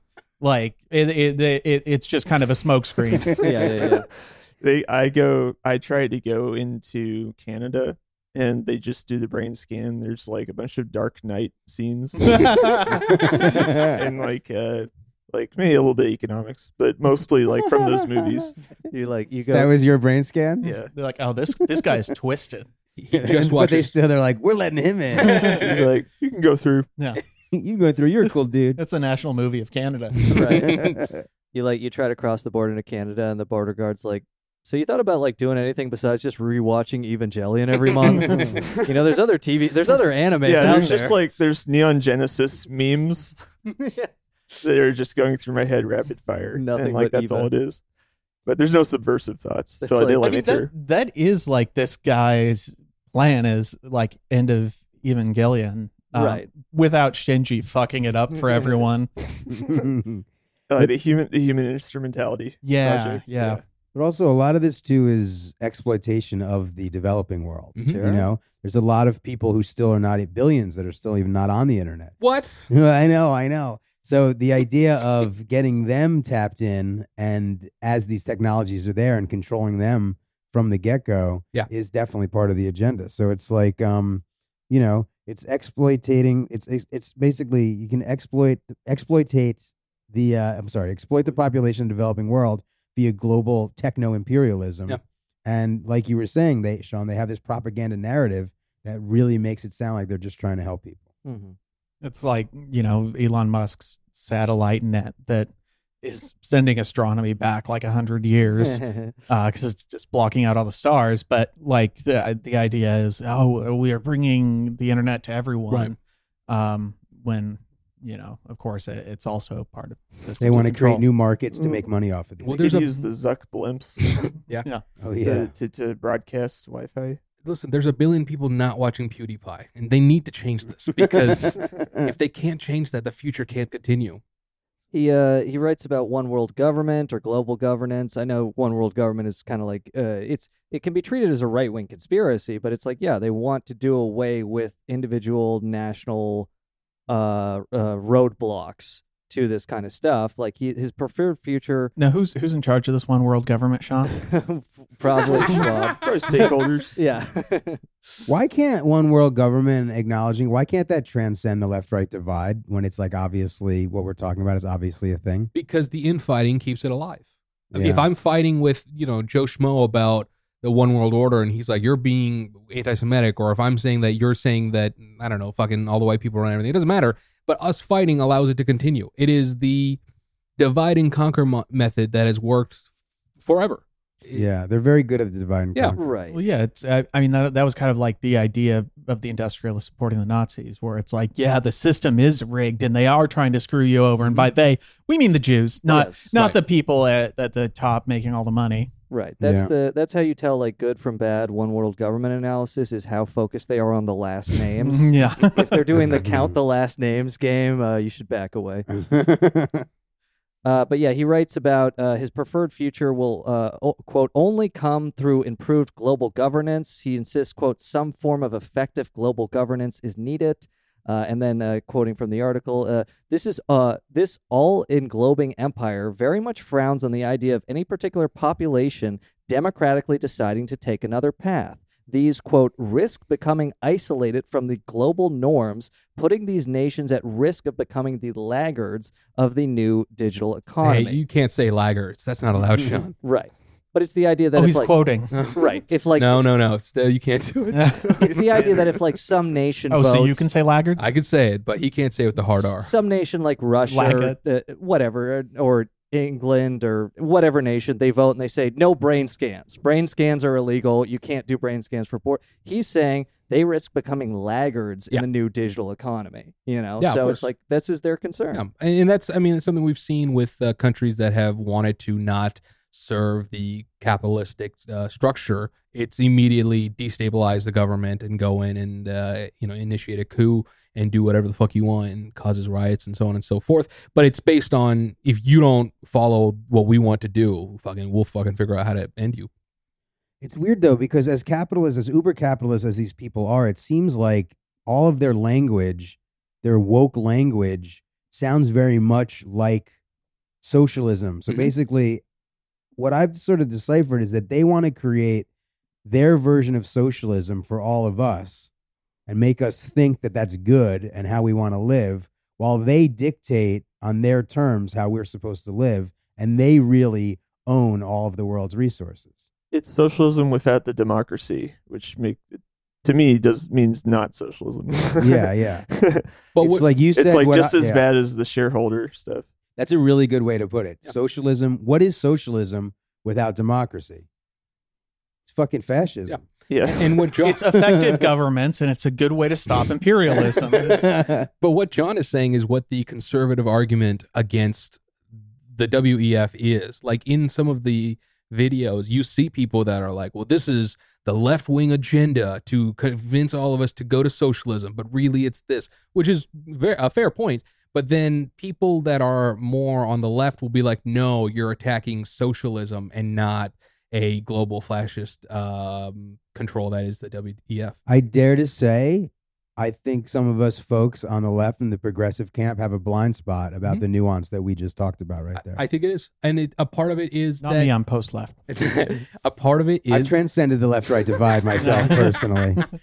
I think a part of it is that if what you're talking about seems too crazy to be true on the left, then you're automatically something I'm not. Which is frustrating because it's like, no, insane shit's happening always. This is not a fucking reality where terrible things aren't happening every fucking day. You live in a world where some version of the Holocaust is occurring at all times. So for you to be like, no, but I'm one of the good ones, it's like, it doesn't fucking exist. There's no such thing as the right person making the correct decisions when in the end game is a capitalistic rule that hurts us all. Well, I think a big problem is a lot of people on the left haven't played Deus Ex Human Revolution, which talks about all these issues in just the terms we've just described. Well, that's what the stimulus was for. Right. It was to let them know. Klaus has logged 300 hours on it with Hilda. But I like that so much. Yeah, socialism without democracy. Yeah. Boom. But yeah, and just a couple more things from this article. He talks about systems leadership. This is, again, like another term like narrative control. It's essentially like a term for coordination among the ruling class. He says systems leadership, quote, requires action from all stakeholders, including individuals, business executives, social influencers, and policymakers. Let's get them all together on the same page at Davos and then spend the year, pushing the narrative. But we've gone a while. We've only just now. So PewDiePie's about to go to Davos. That's right. We've gone a little while. I think we should just talk a little bit about COVID-19 before we wrap up here, because this is like it's over. As we mentioned, he wrote this book July 2020. It came out. COVID-19: The Great Reset. He co-authored it with Thierry Malaret, who, according to the article, runs something called the Monthly Barometer, which describes itself as, quote, a succinct predictive analysis provided to private investors, global CEOs, and opinion and decision makers. So, obviously, what they think about COVID-19 is what we should think about. Thierry Malaret is a fake name. That's AI right there. It is the AI no program. fucking way. Theory spelled THIERRY. Get the fuck out of here. That's correct. That's a computer. Thierry Malaret. Sounds made up as hell. It does. But what is that? What is this newsletter? You know what I mean? It sounds like his newsletter is like the. Those are all words. Yeah, it's actually deep blue with like a fake mustache. It's like the marching orders for the globalists. It's like the inside tips. But this is why I got so down, went down such a rabbit hole with this stuff. Because first you got Event 201. Which is basically a World Economic Forum puts this thing on. Mm-hmm. It's a tabletop pandemic simulation of a novel coronavirus. Then you cut to a real pandemic happening. Right. Then you cut to a few months into it. He's got a whole book. And COVID-19, The Great Reset, what that book is about, in part, it's about talking about what the post-pandemic world could and maybe should look like. Mm-hmm. So it's like, who is pulling all the strings here, man? I don't want to get too conspiratorial, but he wrote this book, and it's basically just repeating a lot of the platitudes that we talked about with the stakeholder capitalism and stuff like that.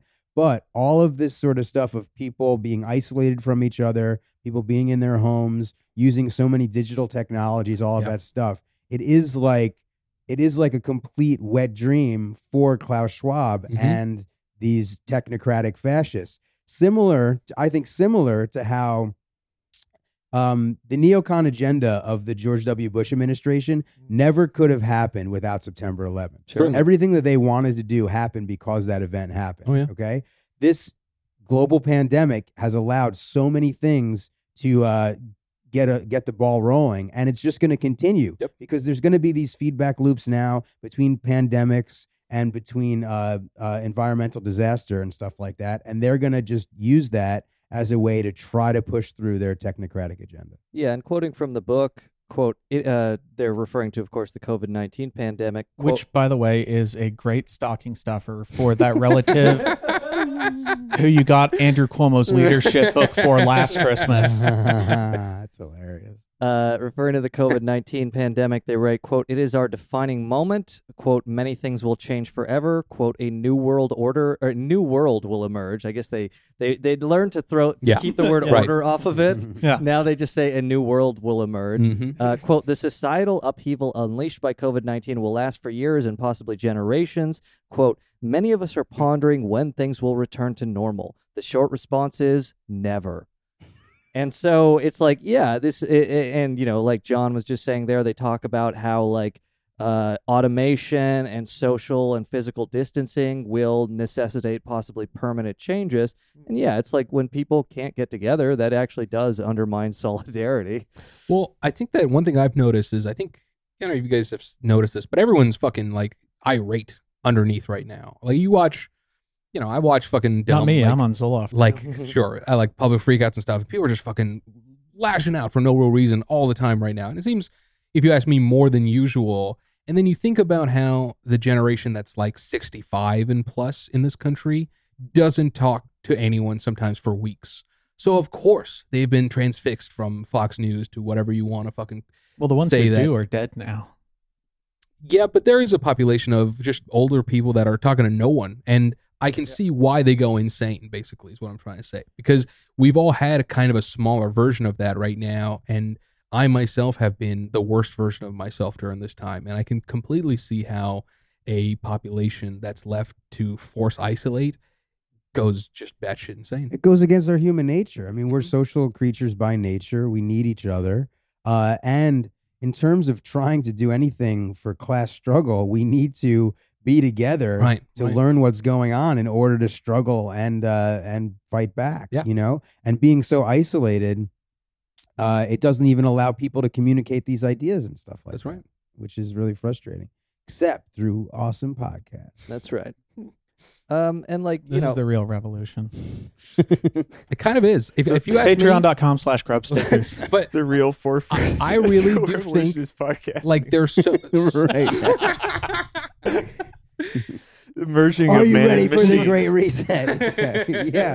Yeah. How many microphones and cords and cables do we have? Well, the listener can't see it, but we're all actually plugged in through our skin right now. We're all plugged into our belly button. cybernetically That's right. enhanced Yeah. podcasting. The Great Reset is when we fuck up and talk for 2 hours and realize we weren't recording and have to start over. Yeah, we actually add the breathing noises in post, so it sounds like we're actually recording a podcast. It's just ad libs, like in rap music. But the last thing I wanted to touch on from this article we've been discussing is, you know, the author, like, I don't agree with everything in there, but when he says, you know, when he talks about the fascist Great Reset, I do not think he's engaged in hyperbole. Because, you know, the term fascism has several different definitions, but one of them is the merger of the corporation and the state. And I think, like, when we talk about Davos and these people, we're actually talking about a far more terrifying version, which is the merger of the global corporation with the global state. These multinational corporations, it's not fascism in Germany anymore. It's fascism on an entire global level, or every, you know, country that participates in this Davos system becomes like brought under this thumb. And, you know, like, just as another example, the article talks about how phenomenal sums of money have been transferred from the public purse into the bulging pockets of the 1% since the start of the COVID crisis, as the authors of COVID-19, The Great Reset, acknowledge. They say, quote, in April 2020, just as the pandemic began to engulf the world, governments across the globe had announced stimulus programs amounting to several $1 trillion, as if 8 or 9 Marshall Plans had been put into place almost simultaneously. And we've talked a lot on this podcast about how, like, the wealth of billionaires has increased by almost the same amount that the wealth of the working class has decreased. In about 40 years. We're the only developed country in the world. I'll say that again. We're the only developed country in the world whose economy is now bigger than it was before the pandemic. Nice. Because of the groundwork we laid with the American Rescue Plan, our vaccination strategy, we're seeing an economy and a job market that can weather the ups and downs of the Delta variant and anything else that comes our way. That's right. first half. That was written by AI, by the way, that whole speech. But that's like, just like, you, the listener, in your day-to-day life, have you seen 8 or 9 fucking Marshall Plans? No. But that's the amount of money that has been spent. And it's just like, they absolutely used this to transfer a ton of money from the government to the oligarchy. Even dwarfing what the transfer of wealth upward from the 2008 financial crisis. Yeah, that's right. This completely dwarfs that. And it's the sort of thing where maybe we feel like, oh, cool, we got our extended unemployment, we got our this or that, whatever. But they got so much money. Yeah. And we didn't really have that much protest against that particular issue. No. And we didn't even get 8 or 9 bombings of Dresden out of it. But Sean, I really think that this global consolidation of corporate power at a global level with transcending the nation state, that type of fascism, I don't think he's being hyperbolic either. And I actually think that is the thing that all of the people across the left-right spectrum, that all of us should be aware of and should be the issue that unites us. I really believe that. Yeah, and it is something where it's like we can have our disagreements about vaccines or contact tracing apps or whatever, but it very much disturbs me to hear these people talking about, just quoting from COVID-19 The Great Reset, quote, "No voluntary contact tracing app will work if people are unwilling to provide their own personal data to the government agency that monitors the system. If any individual refuses to download the app and therefore withhold information about a possible infection, movements, and contacts, everyone will be adversely affected," quote. And they also say, quote, "The corporate move will be towards greater surveillance. For better or for worse, companies will be watching and sometimes recording what their workforce does. The trend could take many different forms, from measuring body temperatures with thermal cameras to monitoring via an app how employees comply with social distancing," unquote. And it's just something where, I've looked at, there's a great Pew Research graph of U.S. public trust in the government. Do you trust the Pew Research since 1958 has been asking the U.S. public, do you trust the federal government to do the right thing either most of the time or almost all the time? And all the way back in 1958, up until basically it collapses after Kennedy and the Vietnam and all this shit. But back in the day, this was around 78, 80%. Now it's down to 20%. Sure. Yep. And so it's you have this total collapse in trust of institutional legitimacy. And the question is, do you address that by opening up the institutions, by being honest with people, by, addressing wealth and income inequality and all these things? Or do you address Or do you address it with force? Or do you say, yeah, we're not going to bother to get this number back up. We're going to fucking make you. And it does seem very clear these people at Davos, they want to fucking make you. Yeah. Or do you just take at face value, some sort of contact tracing scheme, and just assume that the government is not going to have any sort of overreach with it, right? When there's such low trust in the government. Plus, a concentrated government effort to stem the pandemic is an inherently bad thing. But the thing with these contact tracing apps and all of this type of vaccine passes and such, it's because the government and the institutions in power, they don't want to shut down the malls for a couple months. They don't want to shut down the airports for a couple months. They don't want to have a large military effort to deliver groceries to people's houses so that everyone can stay in for long enough for the virus to pass. All this technology and social control is there to I think that's part of it, but I think it's more than that. I actually think that, look, I'm vaccinated. I have proof of it, the picture of it on my phone, but I don't want to sign up for the vaccine passport. Yeah. I really don't. I don't want to be part of that I don't want there to be a digital database centralized that has my private medical information in it. And I think it's just the beginning.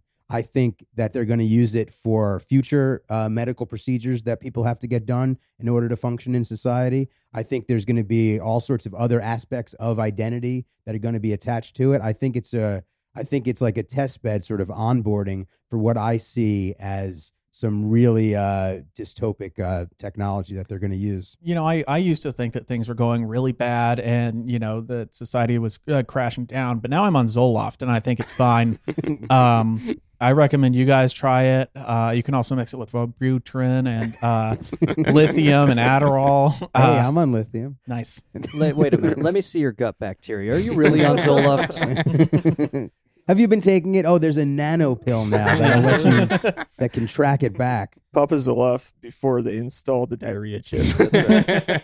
It'll help. Trust me, it'll help. Zoloft is kind of the diarrhea chip. But to any of you guys, I mean, do I just sound like crazy? No, not at all. No. You know what's fucked agree up? with you. Man, I've been to a few bars and they check my vaccine card more than any of my white friends every time. And there are some numbers that are like POCs aren't getting the fucking vaccine as much. And you know fucking bouncers and shit are being like, I need to see your fucking papers, right? But here's what's even more fucked up. So when I got my vaccine, the fucking tool that gave it to me misspelled Pfizer on it. And now people are doing fake vaccine cards and they misspelled Moderna. So I got to deal with the panic of them being like, Pfizer's fucking spelt wrong, and be like, I'm not trying to do shit. And it's like someone was like, you got to get that fixed. And I was like, it's no big deal. And now I'm like, I could be fucked. Well, then that makes me feel like, oh, so then though, if you get your passport, then you'll be okay. That's the problem with it. It's how much do they, because a friend of mine early on was like, you getting the vaccine? And I was like, I can't fight all the wars. There's so much that I try not to do to protest in terms of global elite power. This was something that I was like, I guess I got to do this. And at the same time, though, a part of me now comprehends that nothing's ever going to be enough. Regardless of whether it's a vaccine, passport, or anything else, there's always going to be more. Yeah, you're right. But have you considered Zoloft, lithium, Wellbutrin, Adderall, and maybe boner pills? How's that going to solve my racism problem? But that's the thing. It's like you'll be like, I guess this is what happens now. But you're right. You know, in Israel, they're already doing the boosters, right? Mm-hmm. Yeah. So everybody's getting their third shot, and for their vaccine passport to be up to date, it has to be including the booster. Right. Oh, interesting. Yeah. So it's like, look, I have an immune system, okay? Too. Like I'm a healthy person. I'm pretty sure I got COVID back in January of 2020. You know what I mean? I don't want to keep getting boosters every 6 or 8 months. Yeah. You know, this is not okay. We're going totally off the rails. No, here. you're right though. I agree with you. But John, here's the thing. Even if it's not fucked up or conspiracy or whatever, the concern is real, right? We're all fucking worried that, hey, nobody thinks the pandemic was handled well. Let's just start there. No one goes, you know what? This global catastrophe, I think they did a good enough job. We gave it to the richest and most hardworking members of society. We gave all them the money to them, and they solved it. So thank you. I don't know. I think Andrew Cuomo. I'm the last guy defending his handling of the pandemic. I know this is going to be a bold statement, but I don't trust Big Pharma. Yeah, neither do I. Yeah. And I don't want to take the reason their I'm not forever. on the drugs Andy said is because in my whole life they were like, you need some drugs to fucking mellow you out, and I was like, I'm not going to take a pill every day that's going to make me normal. Yeah, but look how much fun I'm having. And now I got hypertension. That's the paradox of me, because I do have to take them. Yeah. And I do. But at the same time, I don't think that I need a booster of some weird mRNA spike protein nanolipid nanoparticle vaccine every 6 or 8 months for the rest of my fucking life. What, are you proposing we shut down the malls? I don't think that that's a fair comparison. Well, in summation, to quote the video game Deus Ex Human Revolution. This fucking guy. I didn't ask for this. But John F., I really want to thank you for being here and talking to us about all this. And just, I guess, in closing, do you have any closing thoughts, things we didn't get to? And also, please let the people know where they can find you. We will have links to your podcast and your social media in the description for this episode. Okay, cool. I think we covered a lot. And first, I want to say this has been so much fun, and I really appreciate you guys having me. Thank you. I guess I'll just reiterate one thing you said towards the end, that this great reset, it really is underpinned by a fascistic merging of state and business. You know what I mean? And since the start of COVID crisis, massive sums of money have been transferred to the 1%. Yeah. So I think we need to be aware of that. I think we need to just scream from the hilltops about the World Economic Forum, about Davos and how ridiculous they are and how weird they are and creepy they are, and just make fun of them and talk about them and just ridicule them publicly so they lose their credibility with the world leaders and the corporations that they are trying to mold some twisted techno-fascist agenda with. And you can find mine work. Before you do plugs, you're absolutely right. And it's like, it's something where what I've realized is like, whether or not you agree with lockdowns, agree with or disagree, the way they were implemented was austerity. Mm-hmm. They implemented lockdowns as austerity. And we're getting to the point where the democratic freedoms, the limited democratic freedoms that we do enjoy, are going to be incompatible with permanent austerity. They will create a problem. So when we talk about these people as fascistic, they're like, we want to keep this austerity going. We want to consolidate our power.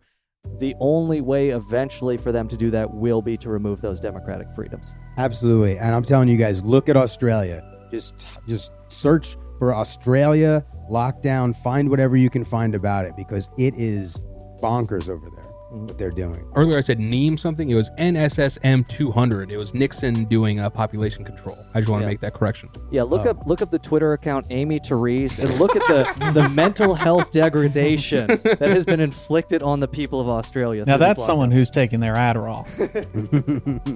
Again, you can find my work at I have a podcast called Take Your Pill Psychopath. We use comedy to talk about all sorts of mental health issues. And sometimes I do a side podcast through that same thread called The Crazy Pill, which is where we swallow insanity in order to puke out propaganda, trademark.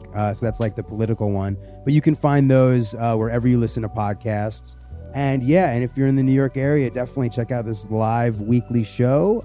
It's called Live from Outer Space. It's at the Cobra Club. And on Twitter, I'm at @TheRealJFod. Also on Instagram, @TheRealJFod. Yeah, if you're in New York, go check out John live. He's got the best lithium chunk in the country. It's true. Motherfucker's a murder. Yeah. Thanks, man. All right. Well, thanks again to John. Thank you for listening. Thank you for supporting this, for supporting us on Patreon. And I'm Sean P. McCarthy. I'm Yogi Paywolf. I'm Andy Palmer, and I'm going to build your bird back better. I'm Steve Jeffers. All right. Take care. Stay safe. Get your boosters. Bilderberg back better.